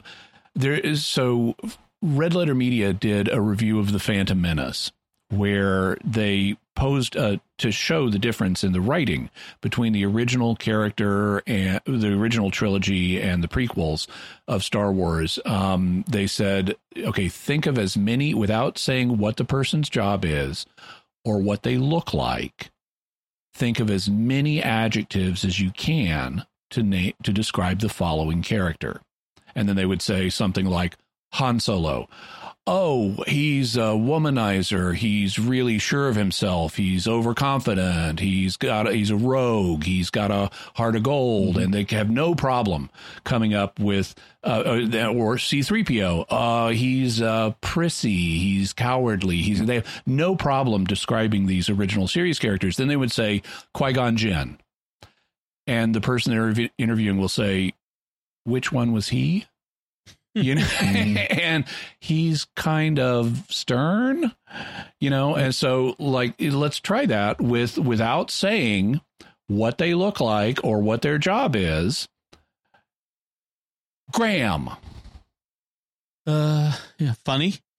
Okay, good. Yeah. Largely down to the actor. What else? Grieving, dealing with grief. Really dealing with grief a lot. Not a lot. Yeah, it's hard. It is hard. Yeah. Okay. Yeah. Ryan. Complaining a lot. Yeah. Grumpy. He's always grumpy. And not much more than that. Talks back to, he's adolescent. Yeah. Not much more than that. Post-adolescent, but okay. Yeah. Yeah. Yaz. Earnest. Wants to be like the Doctor. Like a Dr. Minnie. Father Corey, jump in. Don't put me on the hot spot. No. This is your game. I got my own thoughts I'll bring up here in a minute. Dan. Lonely was a clear indicator from the beginning of the Flux that he was lonely and but not much more than that. Jamie. Oh, Scottish. Well, okay. I know. With all the details. So vibrant, full of life, interested in exploring, takes charge a lot with the doctor, leaps into the adventure, is the action hero, protective of like Victoria. And yes, I mean, there's a lot more to say. Donna. Funny, opinionated, does not want to be thought of as the doctor's girlfriend. So not attracted to the doctor at all. Family is important to her, but she's got problems with her mom, has classic mom problems, loves her grandfather. Yes, there's a lot to say about Donna. So you see now, Father, did you want to jump in on any of these? Oh, no. I think you made your point quite well about Chibnall's companion writing. Yeah. So, no, I agree that the companions, I part of it is as a critique I have against Chibnall's, like you said, he likes to throw things out there and just not develop them. Mm-hmm. And I really feel like these companions were that. You mentioned Graham, where he was, he obviously acted by Bradley Walsh, who's a comedian. If you've seen some of his comedic stuff online, he really is a great comedian. He's quite talented, and you can see he wanted to bring in that humor. He wanted to bring into that, and it just made Graham kind of the comic relief for a lot of episodes.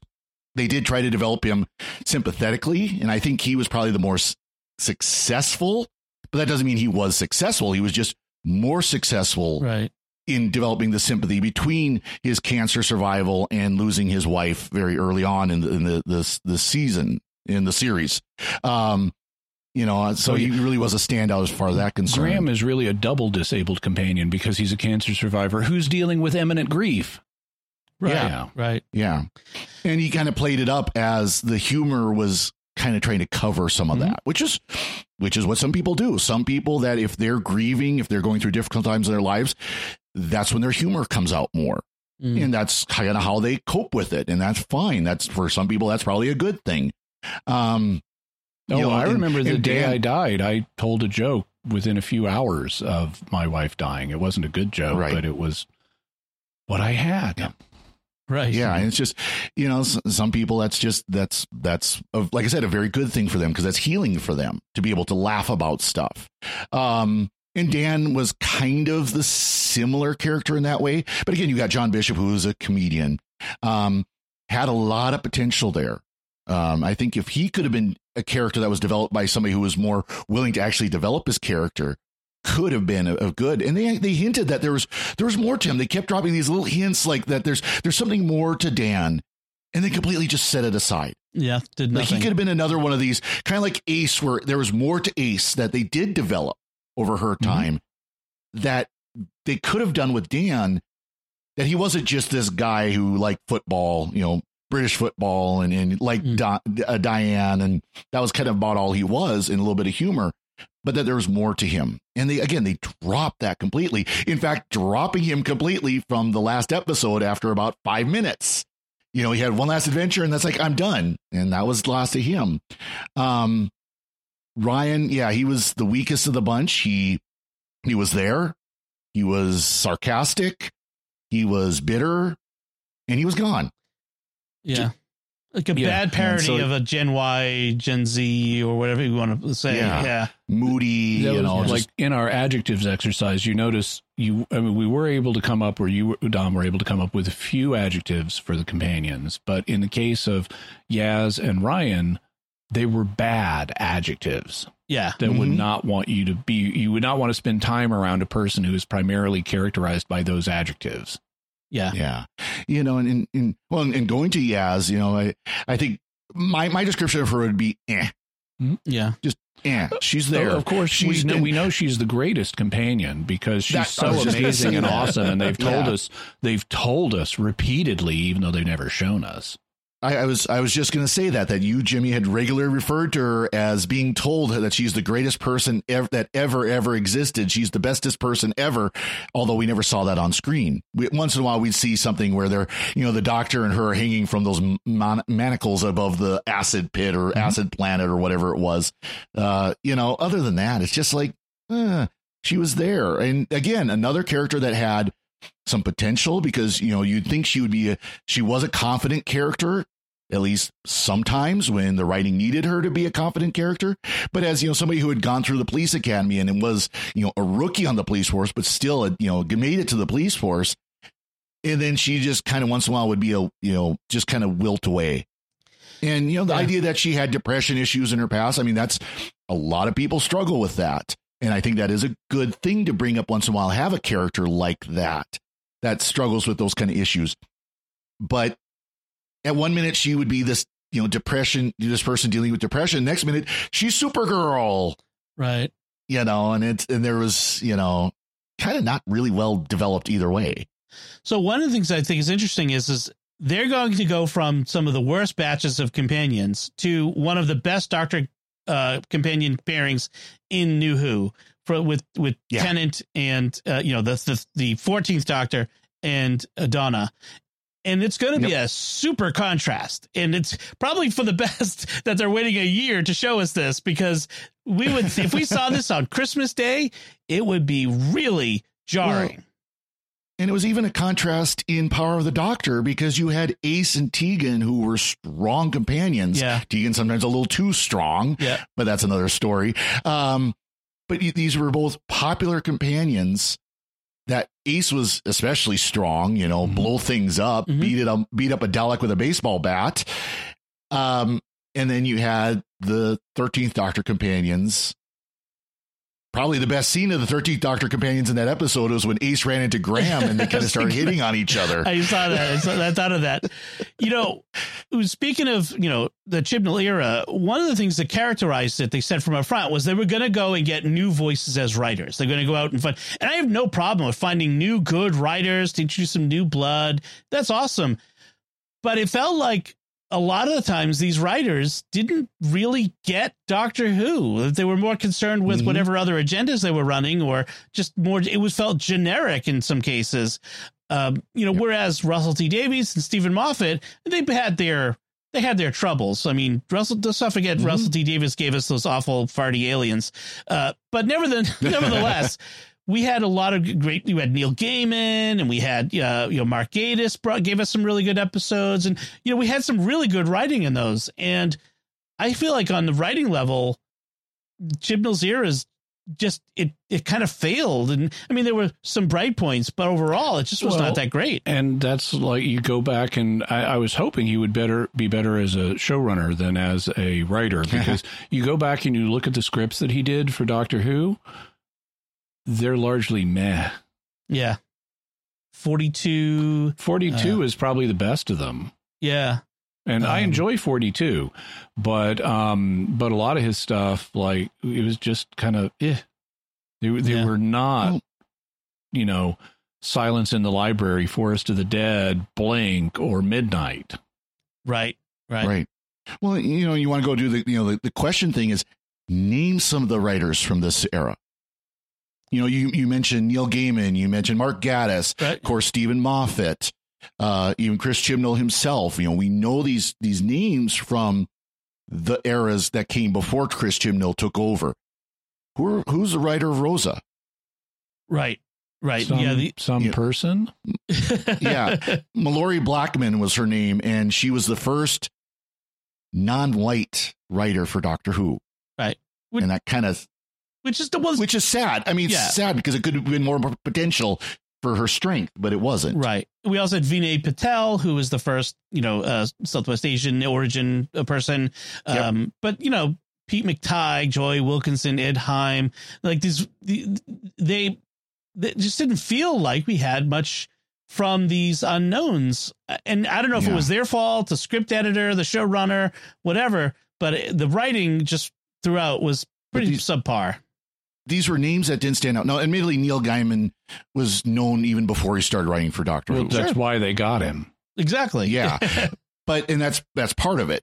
But Mark Gatiss, he was working on Big Finish and came over from Big Finish, but he wasn't known really until Doctor Who. He became known through Doctor Who, but we don't have any of those names that you just listed for Chris Chibnall's era. Those writers are known, right? As far as I'm aware, they don't have much outside of Doctor Who that they're known for. Yeah, some of the best of the Moffat era, Toby Whithouse and Frank Cottrell Boyce and Mark Gatiss and some of those names. Yeah, they're out there. So I hope Russell T Davies brings back. He had some great writers that wrote some good episodes in his era, and I'm hoping that's something we'll see again. All right, so I'm trying to think of anything else we want to talk about. Talk about the Master. Oh, right. That's a happy note to end on, because that's right. Of all of the characters. So the Doctor, meh. Companions, meh. Yep. Master, yay. Hey, Sacha Dhawan's Master is a lot of fun. It's probably the high point of these 3 seasons was Sacha Dhawan's Master. Yeah. So Jimmy, what are you going to say about the Master? Well, I thought he was great. I thought he was well written, like I mentioned earlier, with the shift from O to the Master. That was a fun reveal. He is. I thought it was going to be really hard to follow up Missy, because I love Michelle Gomez's portrayal of Missy so much. I was not a huge fan of John Sim as the 10th Doctor's Master, but Missy was awesome, and I thought, wow, it's going to be hard to follow that up with someone entertaining. And Sacha Dhawan knocked it out of the park. He was a lot of fun. He is. I would play him a little less dark if I were writing him, because he has these moments of rage that are not as attractive. I would tone that down a little bit, but overall his goofiness and his mercurialness and his there's so many aspects of his performance that I really enjoy. Like even in the Timeless Children, when he's talking to Ashad, the lone Cyberman, at the end, he's like, so what? Tell me your big plan. And Ashad describes how after the Cybermen take over the universe, they're going to purge their biological components. And Sacha Dhawan is like, robots? You're going to turn into robots? That's it? You know? and so I really enjoy Sacha Dhawan's Master. Now they need to, and I've been thinking about how can I get this message to Russell T Davies. I may go on. Now they hinted that Sacha Dhawan's time as the Master is done, because the Doctor at the end of the Power of the Doctor says your body is failing because of what you did to it. I would love to see him brought back, because we did have Masters that were not confined to a single Doctor. Anthony Ainley was the longest of those. In fact, he really may be the only example of that on TV. But I would love to see Sacha Dhawan continue to play the Master in the future, and Ncuti Gatwa's 15th Doctor period. But whether they do that or not, I don't think that that's the plan, although they could do it. But whenever we get a new Master, I need to send this to Russell T Davies on Twitter and say, free of charge, I waive all copyright claims. But next time we get a new Master, the new Master needs to explain in just a single sentence the reason Rasputin was so hard to kill was because he kept regenerating. Yeah. How about you, Father Corey? The Master. Oh yeah, I like this Sacha Dhawan Master. I think we need to have a Missy Master meetup. Michelle Gomez and Sacha Dhawan. Yeah. On TV would be awesome. Bring Michelle Gomez back on TV, sometime next season or whatever. Yep. But even just as a Big Finish, of course, everything's always like, oh, Big Finish, you can do this. Big Finish, you can do that. Right. But it's because we want it. It's our imagination place. That's where we want to see things happen that really don't always work well on TV. Oh, no, I liked him. Again, from that very beginning where, he's just this nice kind of meek guy who's kind of, lesser spy or whatever, and then it's like, oh wait, you are the master, Right. and just his grin when she finally grinning, he almost, if I remember right, he grins and almost like, claps like a little kid when she realizes who he is. Yeah, it's just, and he was such a fun master. I hope, like, I agree with you, Jimmy. I hope is such a fun master and continues beyond this. Because he did it so well. He acted it so well. He was one of the few characters that was developed well by Chris Chibnall's era. And again, I just, him as Rasputin was great. And the way that all worked in the Power of the Doctor was fantastic. So absolutely, I think this one of the better master characters. Definitely. I don't have much to add to that. I want to say that I thought John Sim in the last 12th Doctor story, where he came back as the master when he was no longer a manic crazy person, he was a very interesting master. Better. I think that there's a long record of them saying masters aren't coming back. Particular actors, even maybe that it's entirely possible that they're leading us astray in order to surprise us again, which is hope springs eternal. Yeah, then there happens to be a Colonel Masterton as a character or something like that. Right.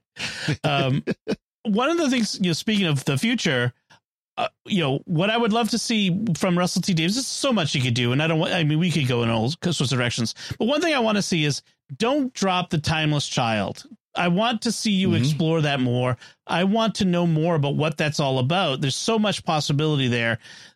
That's the one really good thing that came out of the 13th Doctor era that could carry on, that I want to carry on, but which includes Ruth Doctor, the Fugitive Doctor. So I want more of that. Anything from you guys? What do you think, Father Corey? Get back to where he was before, get Russell T Davies back, get Doctor Who back to where it was before. And having the 10th Doctor / 14th Doctor is going to be a big help with that. Yeah. It almost kind of acts as a reboot of Chris Chibnall. But hey, I agree with you. Yeah. Let's not get rid of the timeless child. It's canon now. Let's not wash it away. Let's not ignore it. Play into it. I said earlier, why not have a Fugitive Doctor miniseries, 5-6 episodes with the Ruth Doctor, the Fugitive Doctor? Absolutely would be amazing. I loved the TARDIS design, by the way, of the Fugitive Doctor, where it looked like a first Doctor TARDIS, but not exactly. Yeah. It looked good. It was a well-designed interior, contrary to the 13th Doctor interior. Go back to that. Go back to those stories. Let's hear about some of those stories that they hinted at during the Flux season. We got that little bit where we saw that one adventure going to the Temple of Atropos. Let's see more of what the Fugitive Doctor was doing and had done throughout her time. Let's see the story that led her to become Ruth. Okay. Stuff like that. Jimmy? Yeah, I looking forward. I mean, I want to see Russell. I would like to see Russell T Davies do what he said he's going to do and give it a kind of cinematic universe treatment. I would like him to dial back the politics from where Chris Chibnall had them. I mean, they're not going to vanish entirely, but give me good, entertaining stories and that are not just driven by politics. And I would. In terms of things he could carry over from the Chris Chibnall era that I think would work in the future, I would say the Timeless Child, especially the Fugitive Doctor, and Sacha Dhawan's Master. Those are things I would not mind him bringing over into the future at all. Okay, very good. All right, so well, in that part of our discussion here, we've got our listener feedback that I mentioned earlier, and our first bit of feedback comes from our discussion of the Power of the Doctor. First, we hear from Rick Angelini, Rick, on Discord, who wrote, responding to a comment in the podcast, I've never seen any classic Who. I recognized that these characters must have been from Classic Who, but had no idea about the character backstories, etc. It wasn't a distraction, but rather a disappointment that I couldn't appreciate the joy and surprise of seeing all of these old faces. Mm-hmm. And that's understandable. Yeah. It's one of those things, especially for a centenary anniversary type thing where they need to draw on the past. The more familiarity you have with the past of the show, the more layers of meaning there are. Yeah. And I'd say that this would be a good challenge for you, maybe to go back and watch some of the Classic Who that involve Tegan or Ace. You can see, what these companions were like back in their prime. Yep. And, get some of the backstory there. Go watch was it Revelation of the Daleks? That's this, there's, the Seventh Doctor and Ace story where they meet up in 1963. That was the anniversary special then. Or go back and watch Earthshock if you want to understand the Fifth Doctor's comment to Tegan about what she must be thinking right now, seeing all of these Cybermen. Yeah, exactly. Yeah, definitely. So I mean, again, that would give you some of the backstory, but also let you see those companions as they were and why they're so beloved, or in Tegan's case, sometimes not so much, just because she could be annoying. Then I think she's one of those annoying people who's earned their beloved status. Yeah, I agree. Yeah. No, I agree. Our next feedback comes from Tim Davies via email, who says, "Sorry, Jimmy, it wasn't Father Cory who pointed out that the Master has survived the Timeless Child." And Tim had sent an email back in March 2020 when that first aired, that episode, in which he corrected us on the Master being dead because he heard the Master's line, "All of you through here now," as they escaped with the Cyber Masters into the TARDIS. So happy to give you credit for pointing that out. I don't know that it's an either or, but happy to give you credit for pointing that out. Yep. Yeah. I think Father Cory also said it too. Yep. I haven't gone back and listened, but sure. That's all right. It's 2.5 years ago. That's fine. Yeah. That's fine. And then a little feedback on an episode that's a little ways away, a little bit in the past, episode 293, where we talked about Kill the Moon. Tim Lucchese says, for the most part, the episode Kill the Moon is a steaming pile of rancid garbage. That's right. The pro-life message, I agree. The pro-life message, whether intentional or not, was a breath of fresh air. If only that message had been in an episode that people would want to watch repeatedly, instead of one where people buy the DVD just to smash it with a science textbook. When I saw that episode, I assumed that the writers had the Doctor run away because of the common argument, no uterus, no opinion, on issues related to the unborn. After he left, the only 3 left to make the choice were female. With that said, the episode was written by 2 men. So what do you all think? Am I reading more into it than is there? Well, it's possible that the theory you sketch out is what they were thinking. It's also possible that they were clueless scriptwriters who were not aware of what they were doing at all. So I don't know where the truth is. I'm just glad there is a pro-life message, whether they intended it or not. Yeah, I agree. I'm not giving the scriptwriters that much credit. It's more like, well, let's get the Doctor out of here, so Clara has to be the decision maker. Yes, and the Dr. Clara. How do we do that? I don't know. He's just going to walk away. Or figuratively walk away. He's going to get in the TARDIS and fly away somewhere else for a while. Right. All right. Well, thank you. But yeah, it was a great story. I mean, it was a great pro-life message, even if the story sucked. Yeah, a great pro-life message and a terrible story. So thank you all for your feedback. We really do appreciate that. And as we sign up, we want to take a moment to thank our patrons who make it possible for us to create The Secrets of Doctor Who, including Scott S., Miguel G., Alvin W., Deacon Anthony R., and Christian E. Their generous donations at sqpn.com/give make it possible for us to continue The Secrets of Doctor Who and all the shows at StarQuest. And you can join them by visiting sqpn.com/give. So that's it from us. We would especially love to hear, I really want to hear a lot of feedback on this, on our 13th Doctor retrospective. What did you think of the 13th Doctor era, the companions, the writing, your favorite and least favorite episodes, the Master, all of that? You can let us know by commenting on the show at sqpn.com or the Secrets of Doctor Who Facebook page.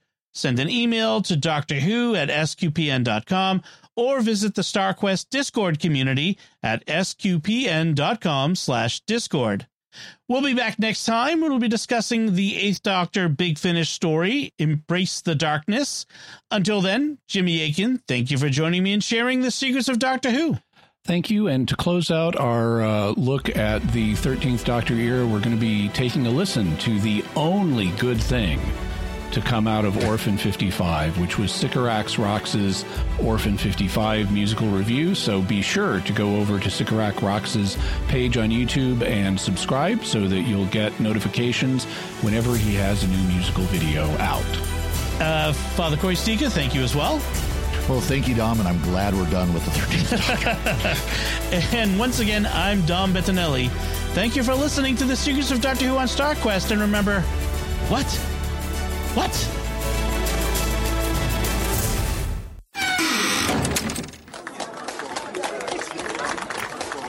Ladies and gentlemen, this is Orphan 55.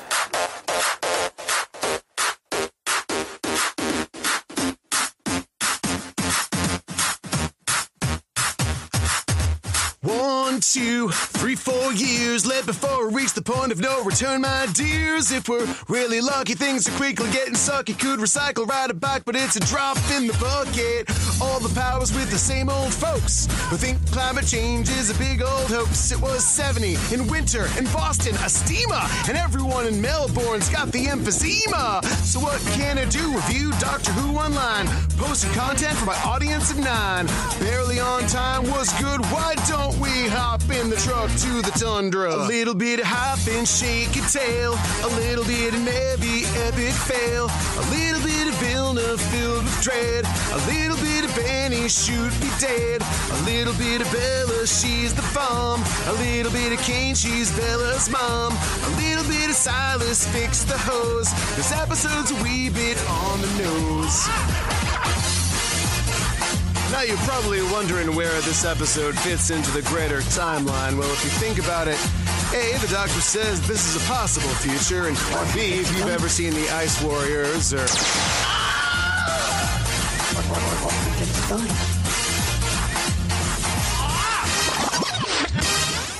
Graham builds a cube that up and takes the crew to a very nice resort with a very pleasant view. But we've seen this show, it'll all go south when the dregs show up with their creepy ass mouths. Doc's like, no way, it's the Russian subway. Bit like Ravelox, would you say? A little bit of politics, well deserved. A whole lot of characters underserved. The squidgy little virus, Ryan sneezed. Well, golly gee, it's just the thing we need. A little bit rushed and overstuffed. But that's a great monster, and it's us. I bet you $10 said Heim clearly. It's played Metro 2033.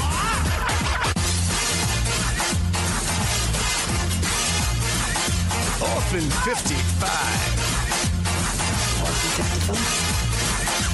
This is Orphan 55. My Benny!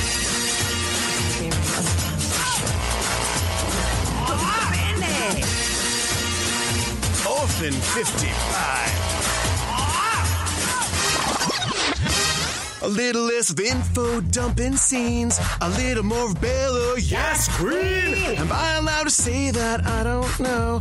Anyway, I like how this thing flowed. I really cared about this silly crew. I think we could have left out one or two. The moralizing coda's out of place. This episode already made its case. Siege, base, wolf case. Picture this with McCoy and Ace. This was Earth, we wrecked it, damn it. Call it the mysterious Captain Planet.